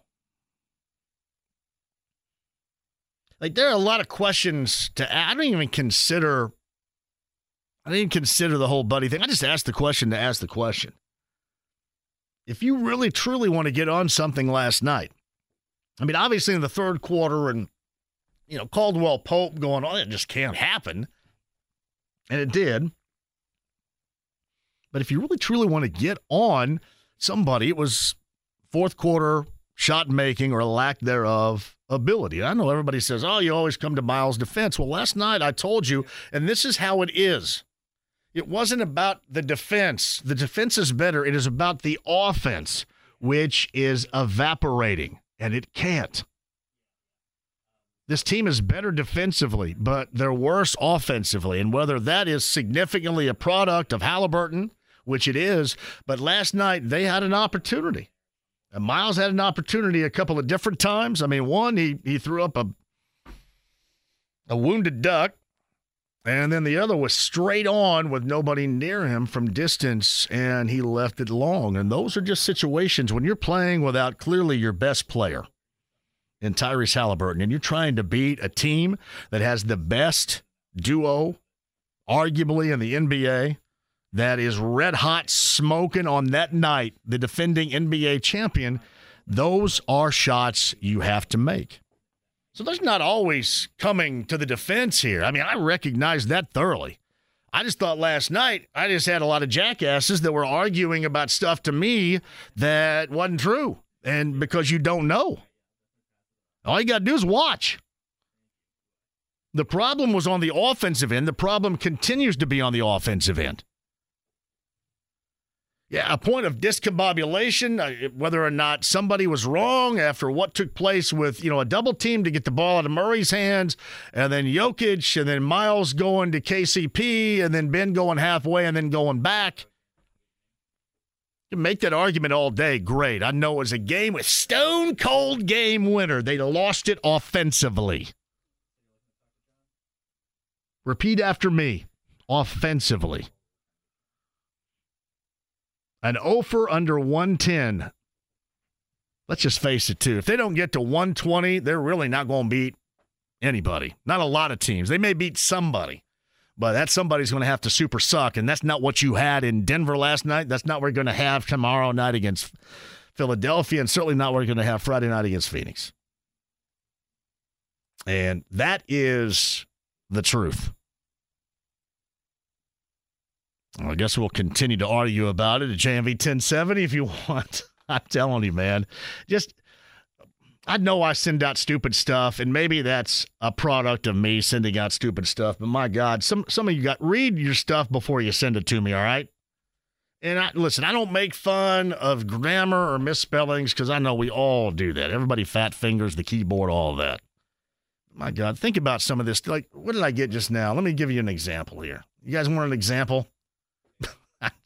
Seriously, this is what I stinking got earlier. Hold on a second.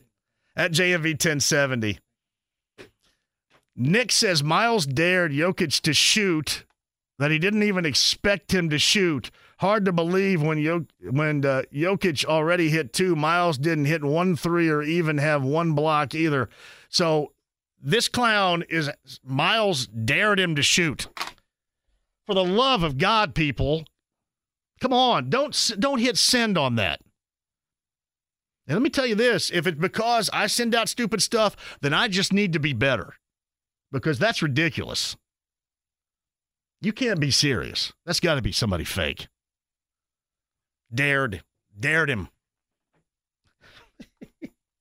That is the stuff. Just don't hit send. Unless, I guess, you're joking, and I think you're supposed to put a JK next to it or something. Daring him to shoot. See, and unfortunately, I'm not going to give Nick here the benefit of the doubt. I just think he's dumb. Don't hit send on that. Yes, I probably would. I'm getting a lot of pushback on the whole Britney Spears can't go to an LA area hotel because she went topless there. I said, hey, I need to build a pool. She can't go to a hotel pool because everybody's saying, I don't know if I want that. I don't know if I would want Britney Spears swimming topless in my pool either, honestly. Nick, don't be like Nick here. Yes, you would. James, come on, man. Yeah, you would. Maybe like you're early 2000s Britney blooded Spears. Dude, human being over there. Yes, you would. I mean, have you not seen like the weird knife dancing video? Yes, you would. Yes, you would. I mean, I know it's not going to happen. It's ridiculous for me to bring up, but there's not a dude out. Oh no, I'm too good for that. Yes, you would. All right. I've seen you all, and you would in a second. All right, I'm not dealing with a bunch of Brad Pitts here. All right, you would do it in a second.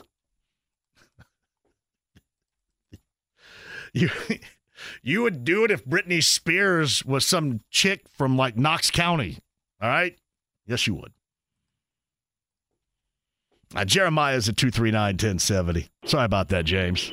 Jeremiah, how are you? Hi, how you doing? Great. Hello? Go ahead, buddy. Oh, okay. Two things, one with the Colts and the Pacers. Yep. Colts, a player that I really would like on the Pacers, a good 3-and-D wing would be Herb Jones from the Pelicans. Nice size, 6'8", you know what I'm saying? Probably does it all. I know the former Alabama player very well, yeah. And he's going to be a commodity for somebody, it seems. I just don't know if that somebody's going to be player here. And then another thing with the Colts, I would be open to trading Pittman if you get a first-round pick, simply because I love Michael Pittman, but to me he's like Larry Fitzgerald. That's a ceiling. And as great as Larry Fitzgerald was, he never won a championship. Granted, he put up great numbers and had a bad team. I think what Stryker needs in his offense is like what he had in Philadelphia, is people that can stretch on all three levels of the field. You know what I'm saying? So even though I love Pitt, I will be open to that. Jeremiah, thank you very much for the phone call. You call anytime. Now, let me address this. Outside of Michael Pittman Jr., Larry Fitzgerald right now in jeans would probably be better than what they have. I would take Larry Fitzgerald right now. So the fact that you compared him to Larry Fitzgerald, I go, good Lord, please. I don't care if he didn't win a championship.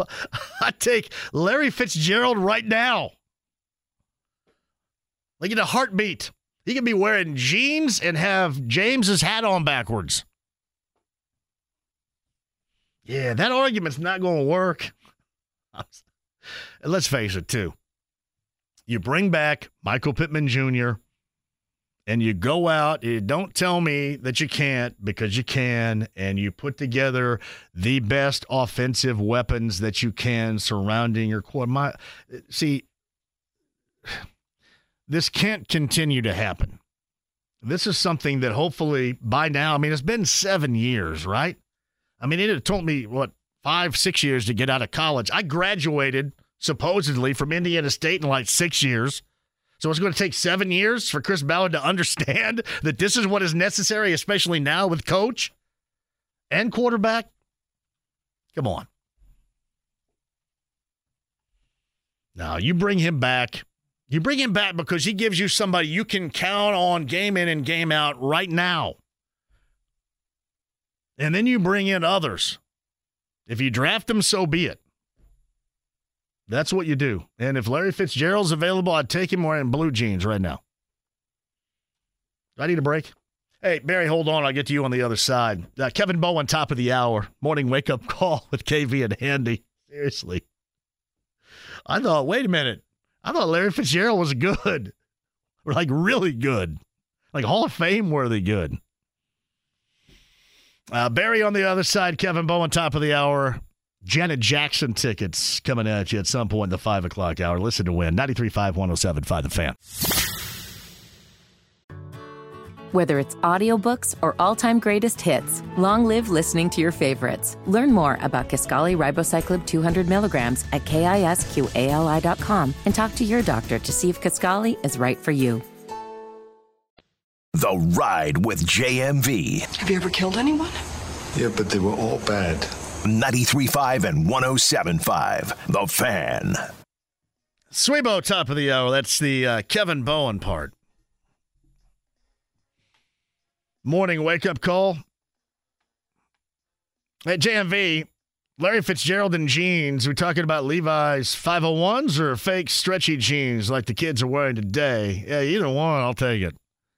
I think most Colts fans would take it too. My bad. I couldn't think. I've used Greene County so much, Jerry, that when I mentioned is there a Britney Spears that lives in Knox County that James would take, that's what came to mind. I could have dropped anything. I mean, Lawrence County, Orange County, Dubois, any of it. Knox just was the first to come to mind. My bad. I'm a big fan of Knox County, as you well know. I used to get, it was 2 for Tuesday, Cole House Video back in the day. Vincennes University, Cole House Video, 2 for Tuesday. And they had a door on their porn room when others just had a curtain. It's way too young for you. When I used to go to the video store, the porn room sometimes had a curtain. If you didn't want to pay for a door, you just had a curtain. See, I actually remember that. I was around when there you Family go. That's like Video the first and thing, Blockbuster and stuff. First connection of all time right there. First relatable ever. But Cole House Video was way in front of it then. They had a door before anybody else did. Everybody else just had a curtain. Tyler writes this, so JMV, Neesmith had so many open looks, he clanked all of them. The only person that is reliable to shoot from distance is a liability on defense or is hurt. I hope they add more at the trade deadline.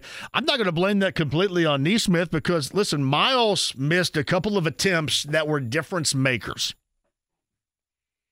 And that's why when everybody, like I had this Michael guy talking about, I've got to see the video, and Shep was not all the way over. Michael has no idea what he's talking about. None, zero. Please get to @JMV1070 and see how little some of these people know that are on here. He was sprinting halfway there and then retreated, as Tony East also just mentioned when he was on a little bit earlier. There was mass confusion. I'll be honest with you. I don't really know other than trying to get the ball out of Murray's hand. I don't know what they were trying to do, but it didn't look like it had much of an opportunity to work because it was a cluster. But again, the cost of the game on the offensive end. And I think you guys need to understand that. Well, you know what? If you just had a big man that didn't worry about points and okay, you take some of 17 away from a team that averages 125 a game and hasn't won 1 over 110. Take that away and see what you got. They haven't won one game when they didn't go over 110. You cannot sidetrack your offense anymore, and you just got to try to tread some water here before Halliburton gets back. It's the way that it is. You still have a long part of the season. This just stinks because everybody's excited about seeing Pascal Siakam. You got 16 and 10 last night in his home debut. And then you're going to get Philly tomorrow night, and everybody's fearing the worst. I get where you're going with it. But you got to understand what truly is going on here is not about the defense. The defense has actually been better recently. It's entirely about the offense. See if we got a moist blanket in Swebo. Kevin Bowen of the Morning Wake-Up Call joins us next. Whether it's audiobooks or all-time greatest hits, long live listening to your favorites. Learn more about Kisqali Ribociclib 200 milligrams at KISQALI.com and talk to your doctor to see if Kisqali is right for you. The Ride with JMV. No, this isn't an argument. Yes, it is. No, it isn't. It's just contradiction. No, it isn't. Yes, it is. It is not. It is. You just contradicted me. No, I didn't. Oh, you did. No. You did just then. No, nonsense. Oh, look, this is futile. No, it isn't. 93.5 and 107.5. The Fan. Hey, shout out to me. I got a heart screen today. I did. All's good in the hood. I actually got, I don't know what it is. I got like a full torso screen. They said my pancreas was perfection. Anybody else out there have a perfect pancreas? Got a perfect pancreas. Nice. Yeah. That made me feel good. Shout out to Dr. M, Nelson, everybody up there. Meridian Medical Services got me right. Oh, awesome. I have a perfect pancreas. Got a good look at my kidneys today. There's no gravel pit going on. You can tell that I haven't had a big red in about 30 years.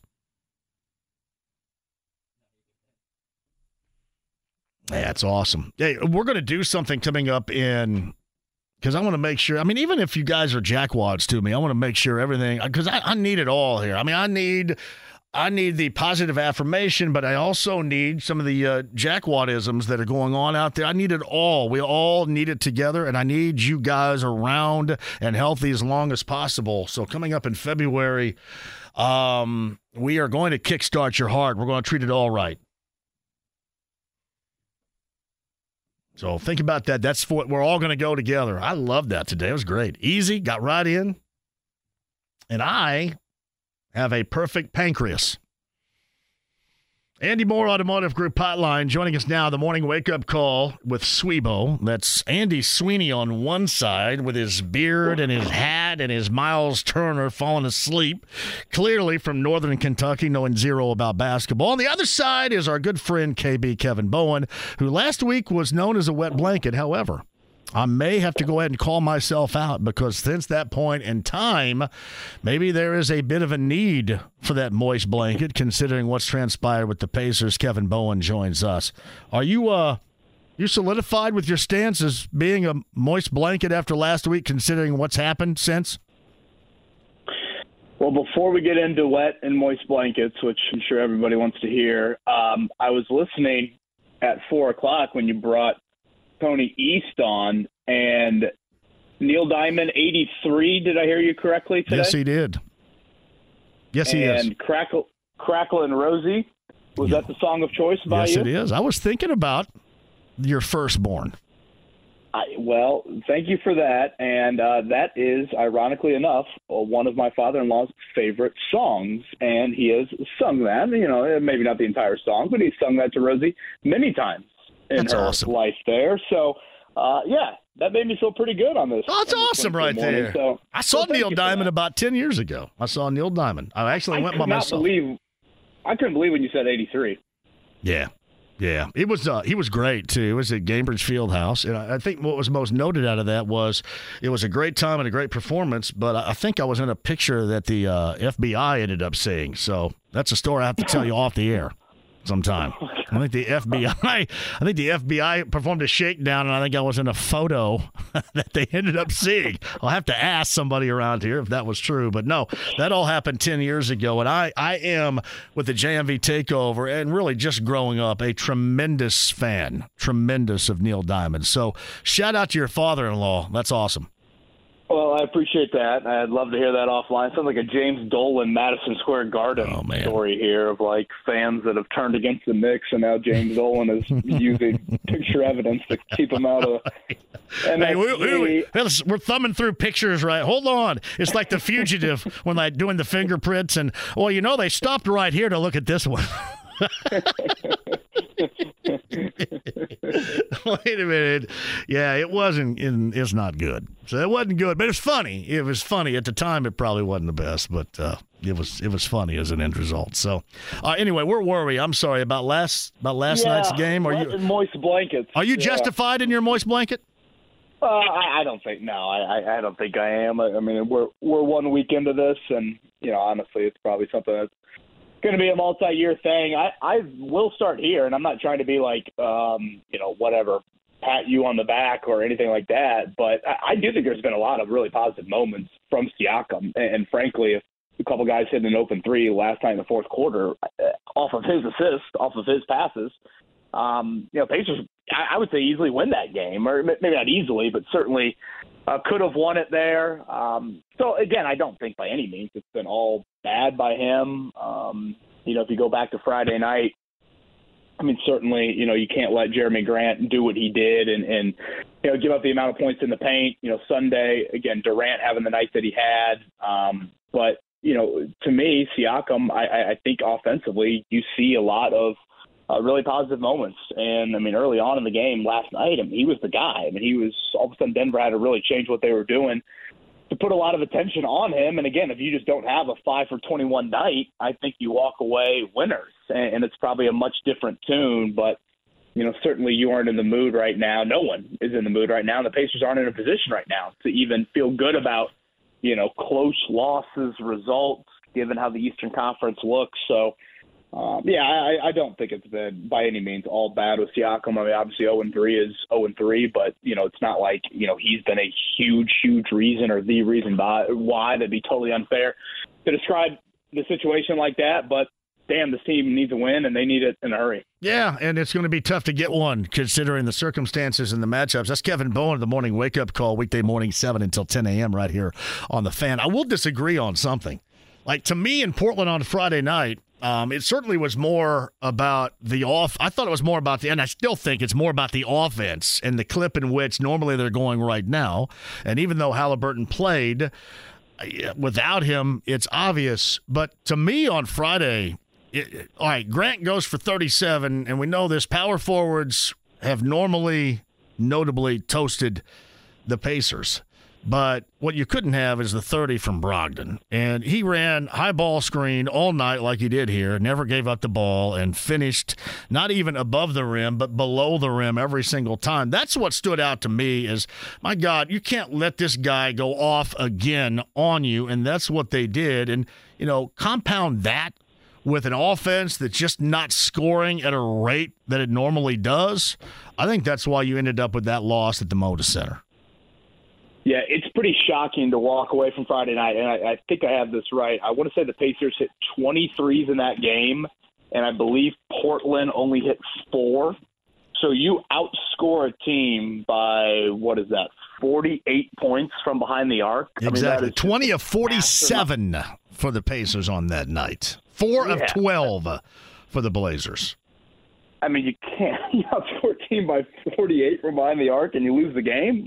And Portland just feasted in the paint. And it wasn't, to your point, it wasn't all Grant. Brogdon, season high there. And, when slow-motion Brogdon's living in the paint like that, that can't happen at all. So, and that, honestly, I think, that is a little bit of the difference in just having Halliburton versus the last couple of nights. You could look at Sunday even, and certainly last night. Outside the third quarter, which obviously was an ugly quarter, that was one of the best defensive efforts of the season by far. And that lineup in the fourth quarter, it's probably their best defensive lineup when you look at Nembhard, Nesmith, Turner, Siakam, and then Shepherd. I thought there were some moments there that probably could have subbed Buddy in for a little offense-defense, and I don't know, maybe it was just the constant clanking from Miles. Well, Phoenix hangover, I think, played that role, don't you? The Phoenix hangover where he got worked late. Because I would agree with you on at least trying him, but I felt maybe last night there was a bit of – and who knows, you got, obviously it's not Rick that's pulling the trigger at that point in time, but right, I thought maybe it was a late-game defensive situation hangover with Buddy. Maybe that was it. Yeah, that is a good point. And I don't know, I'm probably reading too much into it, but I feel like every time I see Buddy or Obi now playing minutes, I'm like, wait a minute, is there trade deadline, implications around all of this? Like, oh, wow, Jarris Walker gets in before Obi on Sunday in Phoenix, and then last night Walker doesn't even play, and Buddy plays like 20-some minutes. So I did think, certainly Shepherd deserved a lot of minutes, but I thought there was a moment there late just to go a little offense-defense just because you got absolutely nothing at all, from a perimeter standpoint there. So, yeah, again, this team just needs to win. And as crazy as it sounds, I feel like tomorrow might be the better of the two just because Friday will be the back-to-back against Phoenix. And, obviously there were 2 great games earlier in the year in Philly, different games. You split both those meetings, but you just look at how the East is and you look at the trade deadline and, 15 days, this team just needs Halliburton back. They need wins, and they're obviously going to have to make some decisions on, Buddy Hield and Obi Toppin and maybe even Jalen Smith, although Jalen is a guy that I'd probably try to retain if you could. Yeah, I hope his back's okay because it'd be nice to be able to have him tomorrow night. Kevin Bowen of the Morning Wake Up Call joins us. So the Pacers not scoring to 110, 0-8. past 110, 1-5, 10-5 when they score $120 or more. And then it just gets better. 5-2, 130 or more. In the 140s, in the 150s, they're unbeaten. This is right now, and I'm sorry, the way they are, this is entirely on the offense. The defense, the defensive average is better right now, but it is the offensive average that has been evaporating. Yeah, and I think there's an element of without Tyrese, you have to win a little bit uglier. I just think that's to be expected, and honestly, you just can't have 25 points and 12 assists, and be out of the lineup and think that you're going to make up for that. But again, last night, just the wide open. There had was a chance. Some yes, clean looks late. And it's a very, very different tune that you missed there. And, in a way, and I am by no means am I, bringing up Miles just to totally rip on your guy, but missing those threes there late, that was such a element of, Siakam being very public about wanting to play with Miles, and that, there's going to be moments where teams try to cheat over to me when I'm in the post, and having a 5-man like Miles, the ability to stretch the floor, that's where, it almost was drawn up perfectly in Siakam's eyes till last night in the fourth quarter. And obviously you couldn't hit any of those. And Nesmith had a couple, clean looks as well that you couldn't knock down. So, there's part of me that's like, are these types of games, these scoring games, and again, Halliburton certainly makes a huge difference, but come playoff time, does it get a little bit uglier? Does it get a little bit more of the race to 140, which is what the Pacers want, and arguably the Pacers probably need it? Does that continue to happen in the playoffs? They've obviously scored at will against many teams this season and continue to be, one of the best offenses in the league with Halliburton. Is that going to be there in a 7-game series? There's a huge unknown with that, but that's certainly a question that I have. But in the here and now with them, you're going to have to win uglier. Last night was just way too ugly offensively, particularly from behind the arc. And you got to hit some open shots. It's a race to 120 without question. It is going to be a race to 120, and we'll see what happens defensively. And I agree with you. Like when everybody I don't know if you noticed last night, but as usual, my timeline lights up like a pinball machine in moments like that, and I've got all these nerds that are telling me it's about defense, and I'm saying, listen, if you want to blame 33 for something last night, it's those misses, because those were winning types of moments or staying in the game type of moments that without Tyrese Halliburton, you're fortunate to be there anyway, and you got to take advantage of it. Or if you don't, that's what happens. On the defensive end, after that long and drawn out, ridiculous challenge and, the whole foul that was overturned, Denver went to the 2-man game, and you're not going to really match up with the 2 men that they have, and Murray and Jokic, and we saw that a number of times. But you have to take advantage on the offensive end. So if there was a way that you want to be hardcore, for example, on Miles, it was having a big donut hole from distance, and especially doing that late. Yeah, honestly, final possession, John, as soon as Siakam put that ball back in, I was screaming might not be the right word, but I was certainly saying, why aren't you fouling to extend the game? I know NBA teams don't love to do that. In the college game, that would have been an automatic almost foul to extend it, because obviously you can advance the ball with a timeout. But, even if Jokic would have taken longer there and, he would have shot it right around the shot clock expiring, you're looking at like 3 seconds right around that, maybe to have a desperation type of heave. And, no matter what you call, it's going to be some sort of maybe a one dribble shot, and you don't have Halliburton. So, any sort of here's our go-to guy, whatever. If you have Steph or, hell, even if you had a Jokic, but, if you have an elite perimeter player, I might understand it in that moment. But I did think that was something. And Lloyd Pierce pushed a lot of right buttons in a chaotic moment to get the Pacers back into that game. But I honestly was thinking there, you have not stopped Murray and Jokic on anything here in the last 3 or 4 minutes. Why not let that Rockets environment see if all of a sudden they miss 1 or 2 free throws, and then you get a look there at the end. I didn't love playing it out, and obviously when Jokic gets a one dribble step in 3 looking like you at Center Grove, then that obviously is quite the cherry on top. That's sweet though, man. That is, I know that that was ultimately the dagger, but man, what a sweet jumper. I mean, that's just off of 1 foot, not putting hardly anything into. I mean, really, it is like an old man game to where you want to conserve your energy, and you just put that. You've done that so many times with repetition. You just put that thing up to the ceiling as high as it can with the arc, and boom, there you go, drain. That's awesome. Love it. It reminded me of like all of my coaches growing up that, are asking for one shot during practice, and, all the kids are just jacking them up, and all of a sudden you pass it out to your coach, and he doesn't look like he shot a ball in the gym in about 3 months, and all of a sudden one dribble, step in, pass three, doesn't say anything, and says, all right, let's run practice. Like, I mean, that was how easy Jokic made that look. And again, it was certainly a very embarrassing moment at the end of the possession there to let that happen, but I would have liked to have seen a foul to extend the game there. Yeah, it's just, man, it is almost like you get 2 fouls and you come out. I mean, rarely there are just some significant rules that the coaches live by in the NBA that they don't waver from, and it seems like that's certainly what you're talking about right there with the potential foul and not fouling is one of those in that situation. Do you think Rick got tossed to send a message to Siakam that I have your back? I don't think there's any question about it. Absolutely. Yeah. I mean, he was pissy. Don't get me wrong. He was pissy because of that non-call against Miles. I mean, he was pissy about it, but I just thought he thought, you know what the hell, I might as well right here. I'm going to go off. Yeah. Because, I mean, really there was no other reason. They had to lead at the time, right, in the third, and that was before everything went haywire in the third for him. And, Contavious Caldwell-Nope got hot in the third too. So, yeah, I think that had everything to do with that. Yeah, I thought that's exactly what it was. You going to ask him that Tuesday? I honestly, I thought about it, and I thought, well, he's going to say that's history, and he probably would he say that? Would he say, hey, that was a long time ago?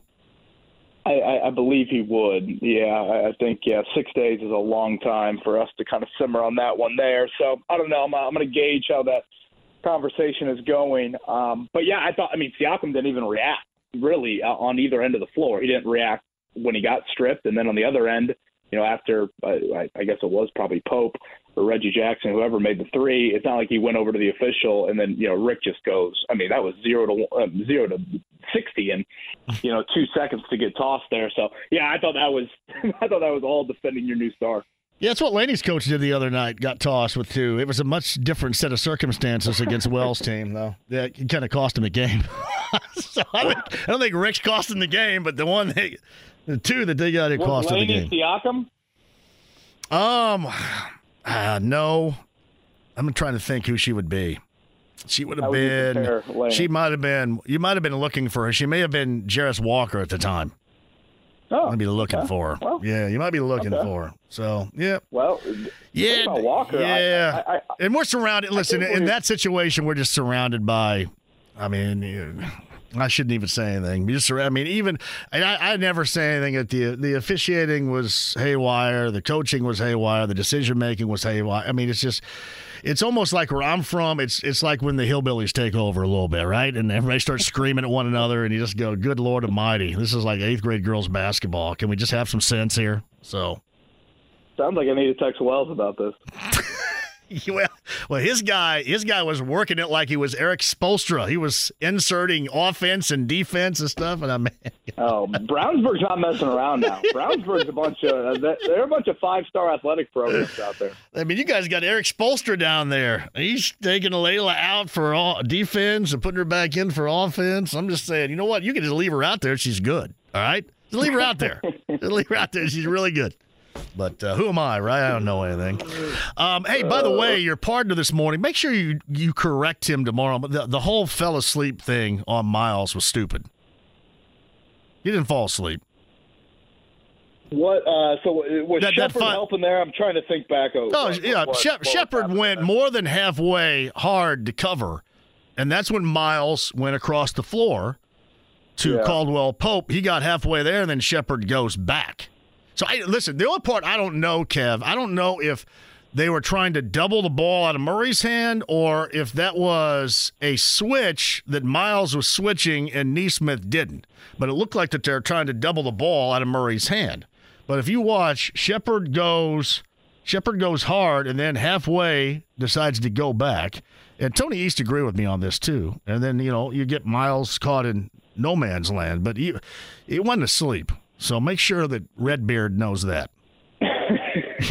Noted. Well, I don't know. After you two teamed up on me last week, we did, didn't we? I know. He read the text conversation on air. I believe the exact phraseology that you had sent him was, "Let's rip his ass."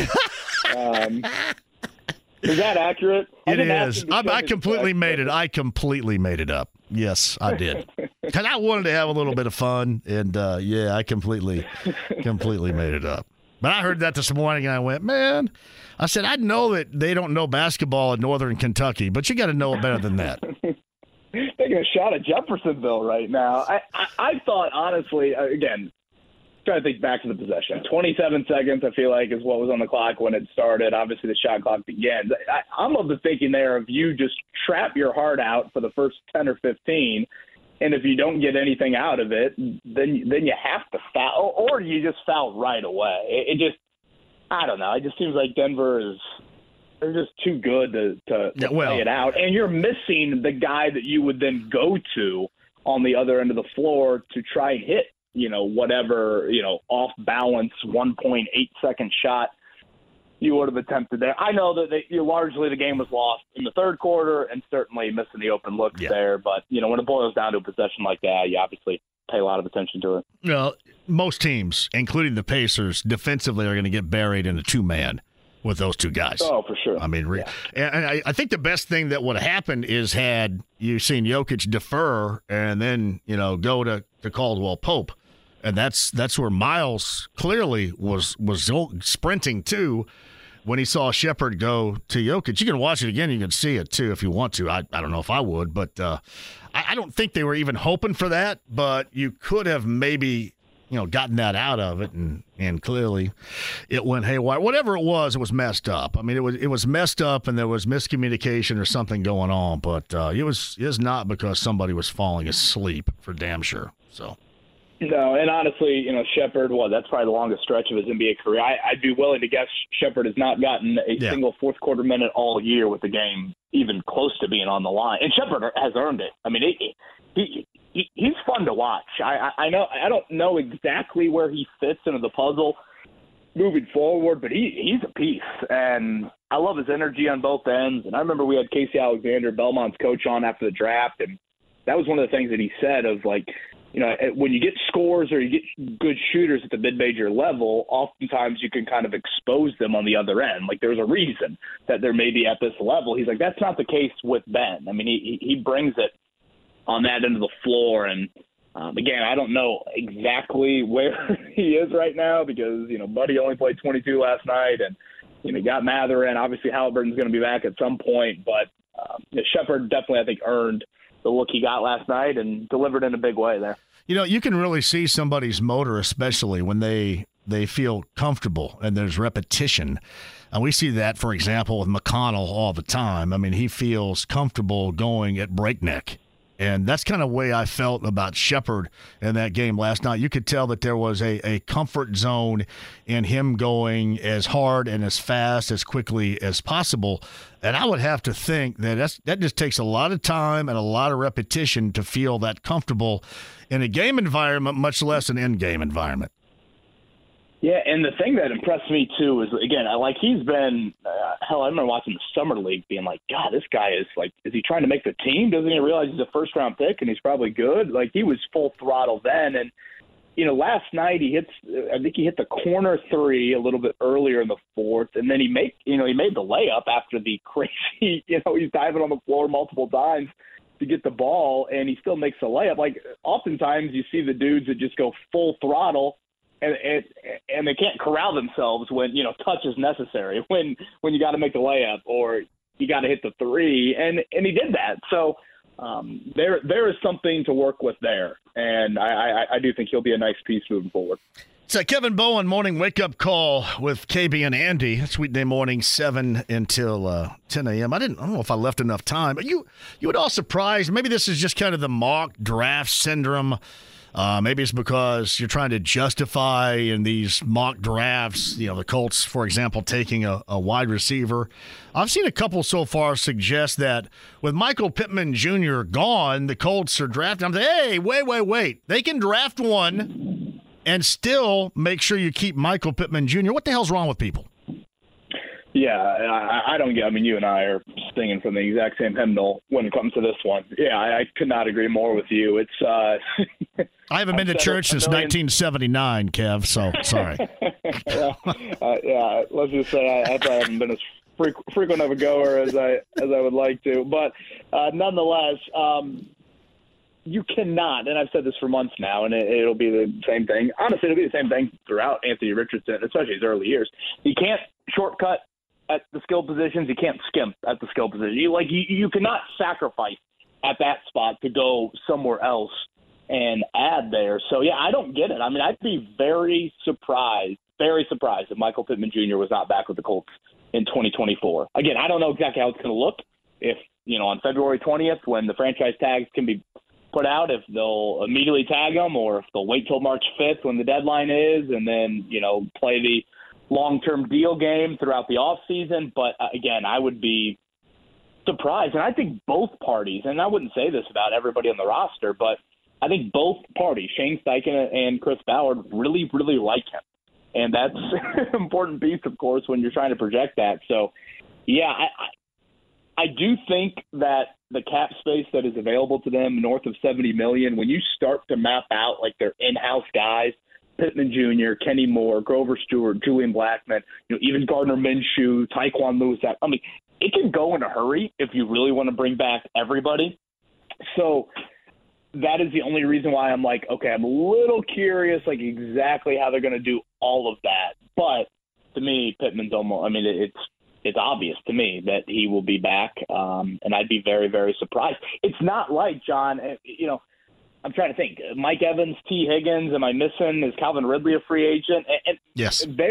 It's a hope and a prayer that those three get to, the open market. To me, Mike Evans would scream franchise tag if you're Tampa Bay. Like, just run it back with, him and Baker and don't commit anything crazy long term. And then, maybe you do draft a young guy. And obviously Cincinnati's going to get into some games where they're starting to pay guys more. Would they franchise tag T. Higgins? Same thing in Jacksonville. So, yeah, I just don't see quality wideouts like those guys. And, they're not, in Pittman's case, he's not some all-pro, but he's a quality wideout, and he means more here than he would mean in a lot of places, and you can't take that for granted. Well, Michael Pittman Jr. has a Green Acres-like farm around here, right, with farm animals and duck blinds and ponds and creeks and everything. So, right? He's got a family plot.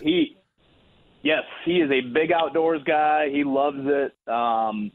Yeah, so I guess he got that going for him. And again, Pittman, I mean, sure, there's a business element to all of this, and his dad played running back in the league for 10 years. He's going to be a voice that says you get paid. But, again, the franchise tag and a long-term deal, you can provide that for him. And I think it'd be just a total disservice to Anthony Richardson to say, here's Alec Pierce, Josh Downs, and a newcomer into your wideout room.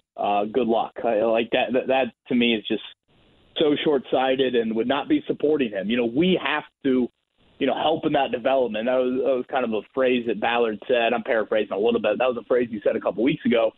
And I thought the use of that "we" was so critical. It's, Anthony's got to do his part, certainly, but you've got to do your part. And too many times these quarterbacks fail because you don't support them enough early on. Look at Jacksonville. I mean, they helped get Lawrence out of that dark hole he was in year one with going out and making a move. They climbed right back into it this year. So, yeah. I think the Christian Kirk injury had a ton to do with it, and they went out and they overpaid for Christian Kirk. A lot of people said that. And with Evan Ingram and Zay Jones, they turned, Lawrence into oh my gosh, is he about to be a bust? To, they have something. Obviously, they got to get back out of their situation now. But again, I think when Lawrence and Kirk were healthy, their numbers were pretty impressive. Hey, Kev, do you think when Michael Pittman Jr. is out on his plot of land, he's out there in a duck blind, duck hunting, when he shoots, does he hear this right here? You recognize that? Why do I feel like that's like one more time, school? James. One more time for KB here. I feel like I'm opening up my Nintendo and about ready to plug it in. Are you too young for Nintendo's Duck Hunt? I feel like I am. My God, how young are you? What are you, like 15? I certainly played a lot of Nintendo, but yeah, Duck Hunt. I mean, I would have been what? My first Nintendo, the neighbors, the guy who was the backdoor neighbor, their sons went to college, and they gave me a Nintendo probably 96, 97. Oh, yes so, man. Wow. What year was Duck Hunt? What is that, James? 87? 88? Something like that. God, when were you born? 89. What? The heck? I'm trying to think of the one more time. Games that I had. James, what did you have? Duck Hunt is 1984. Ooh, I'm sorry. Even older. I had an Atari, so I guess that's my bad. Yeah, I thought you would get that Duck Hunt sound effect. I can't even say it right. Now, did you hear the cornhole debate that we had earlier today? No, but I do have a perfect pancreas. Remember that. But yes, I did not hear the cornhole debate. Yeah, I did hear that. Please let me hear that. That sounds very northern Kentucky to have a cornhole debate. But go ahead. I was glad to hear about your clean bill of health to lead off or I should say cleanish bill of health. All right, so you play cornhole and you go over 21. What happens? Do you go back, right? Is it kind of like Candyland where you slide down the slide and go back to wherever the hell you were before? See, I say you go back to 13. No, I'm sorry. That's Sorry. That's the game Sorry, where you slide back down and go back. Yeah. Yes.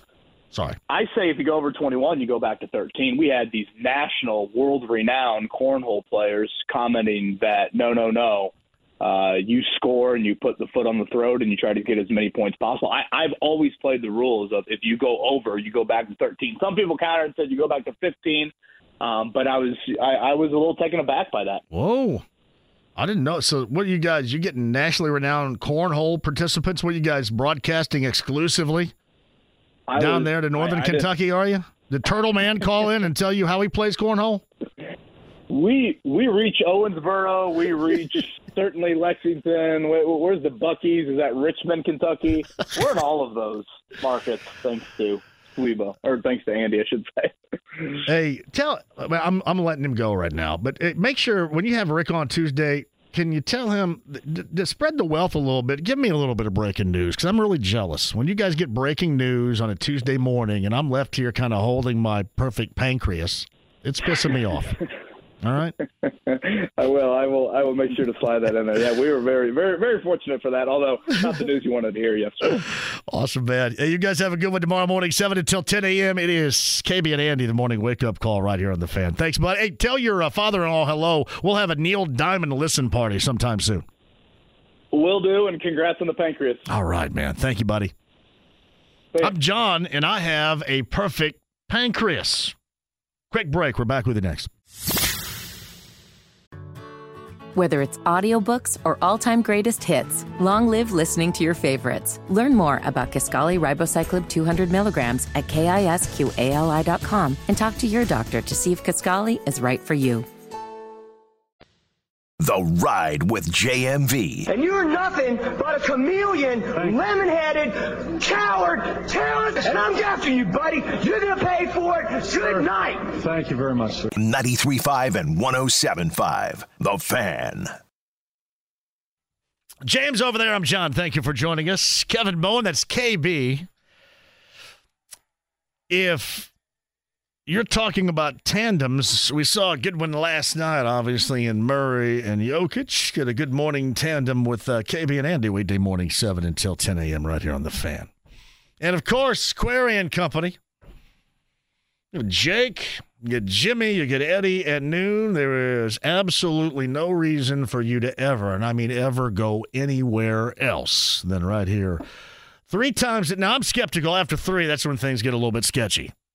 But up until that point, man, you guys are locked and loaded with everything you need to know right here on The Fan. Meantime, Butler, I mentioned this a little bit earlier, 90-66 at Georgetown. Georgetown is awful. I always get caught up thinking about what it once was. And Georgetown in the 80s, one of the most feared, just a badass-looking group.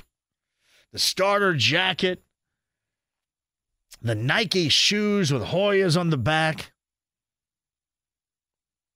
Yeah, silver and blue. That's awesome. Ed Cooley's trying to pull them out of the abyss. It's just not happening right now. 90-66 last night for Thad Matta's crew. They got a stretch of games right now if you're a Butler Bulldog fan. If you want to make this thing incredibly interesting, you do it now. Villanova coming up on Saturday at 3 o'clock at Hinkle Fieldhouse, and then on the road for Creighton and UConn, which goes without saying. Incredibly tough, but necessary. We talked to Rob Blackman a little bit earlier, the Boilermaker Radio Network, the play-by-play man. No contest last night for the Boilers, 99-67, with Lance Jones going for 24. They beat the Wolverines of Michigan, but it is always a difficult route to take. I mean, good, no good, which they basically are this year, at Rutgers on Sunday. That is a 1 o'clock start. And on the road in New Jersey for the Boilers. Meantime, IU gets Illinois and Champaign. We'll have Don Fisher on the show coming up on Friday for a preview. That's a 3 o'clock start coming up on Saturday in Champaign with IU and Illinois. My Sycamores are in action coming up later on tonight, too. Yeah, I saw this. So ESPN is signing a deal with the World Surf League. And again, in terms of it was better when, like this kind of reminds me back when, remember the afternoon when you didn't have all these talking head shows? And I know that these things aren't going anywhere, but I really liked that era. I mean, you'd have surfing, you'd have log rolling, you'd have lumberjack games. That was cool. I love that stuff. Oh, I know. You'd have the workout shows. I am still, to this day, absolutely floored in watching any workout 30-minute program that involves Kiana Tom. It is absolutely embedded in my brain forever. So that reminded me of the World League of Surfing. It's from Chris. Hey, JMV, I'm sorry if you've ever owned a Nintendo Duck Hunt. That's a must. Someone failed Kevin Bowen growing up. Well, I mean, he talks about this with the timeline of Pascal Siakam not matching up. I don't think the timeline of 1984 in Duck Hunt matches his timeline of being birthed around 1989. So, I'm sure that's it. Joseph writes this: which starter pullover jacket was more iconic, the Hoyas or the Hornets? I think that from the starter jacket to the shoes, the Nike shoes, and obviously we know that of the Air Jordans, either the red and black or the red, white, and black. I had, the originals, the red, white, and black. Our team shoe in high school would be the Nike Dunks. That's exactly what St. John's wore, with Mullen and Willie Glass, I think the Boo Harvey era, Bill Winnington. But I think you go with both. Georgetown, it didn't matter, right? It didn't matter if you were or not. But if you rocked a Georgetown Hoya starter jacket, you were just a badass. It was like, oh, wait a minute. I better go ahead and give this dude a wide berth because he's a badass. Loved it. So I would always go Hoyas in a starter jacket. And that gear is awesome. I mean, all of it, too. I mean, you think about it, all of it. Like, iconic, the New York Knicks starter jacket, iconic, too. That stuff's great. JMV, what do you think about this? Coming up tomorrow, it is the official release time of the reboot starring Jake Gyllenhaal of Roadhouse. Yeah. Here's the issue here, right? The issue is I like Jake Gyllenhaal as an actor very much, but if there is something that should not be rebooted and remade, it is arguably the greatest cinematic feature of all time, Roadhouse. You just don't mess with it. And they are. So you guys will have to tell me how it is. And I'll tell you, I'll take your advice. If you say that it's something I should watch, I will. Otherwise, I'm thinking I'm going to stay away from him. I like Jake Gyllenhaal a great deal. But I just think you do a complete and utter disservice to the Sways, R.I.P., Sky Point, when you pull something like this. Come on. It's already the GOAT. You don't need to remake the GOAT. All right, quick break. We'll come back. Final time with your calls on the other side. Maybe your chance to win, too. I don't think we've given away the My First Name Ain't Baby. It's Janet Miss Jackson if you're nasty tickets yet for that June date inside Cambridge Fieldhouse.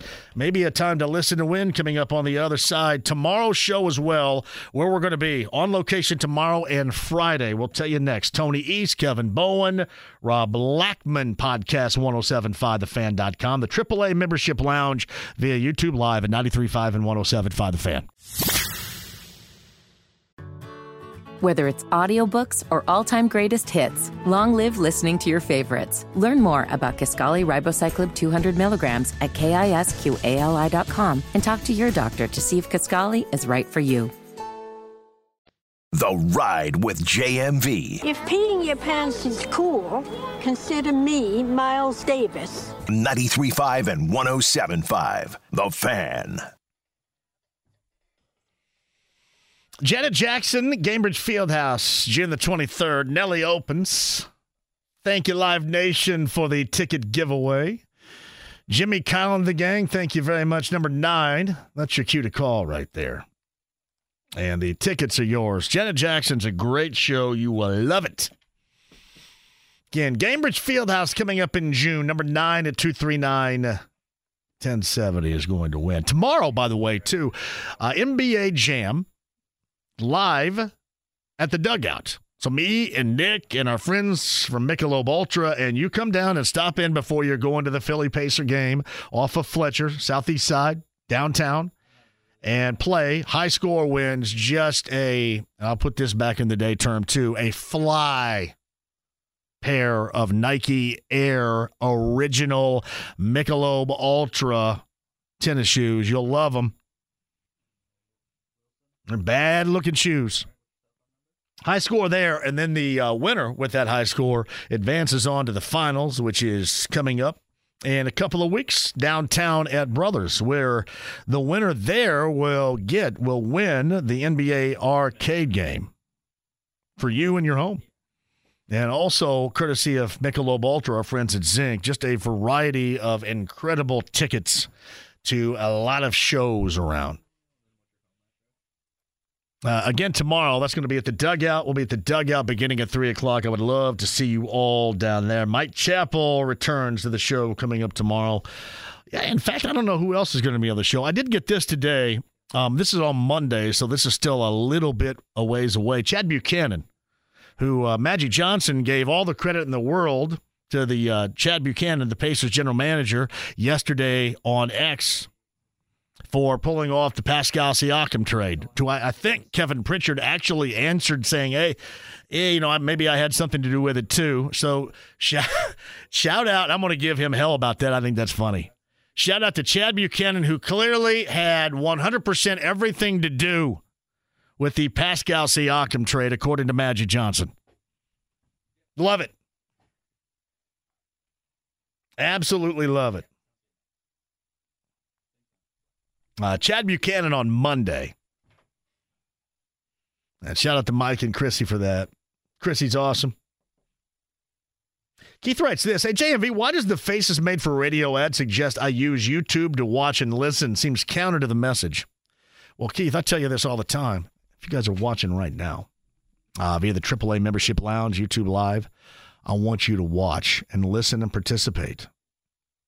And you can check out my chiseled, handsome, 54-year-old, perfect pancreas having features. AAA Membership Lounge via YouTube Live. It's not a counter message from me. I mean, you know what? I'm not going to sell myself short. What I got ain't bad. Right, James? 2 thumbs up over here. Damn straight. Bill's at 239-1070. Bill, welcome to the show. JMV, how you doing, man? Bill, I'm great. I'm going to see you at the Dugout tomorrow. Manly's Irish Mud on Friday. Right? Oh, it's going to be a double hitter. That's the way we're going to end up the week. Yeah. We even got a little bit of a tease here. There's even a couple surprises and everything that are. I love the surprises. You bring a little surprise in the game, it gets me jacked. What do you got? Well, it's gonna happen. It's gonna happen tomorrow, and it's gonna happen. I think, if I'm not mistaken, right about 5:00. The eclipse?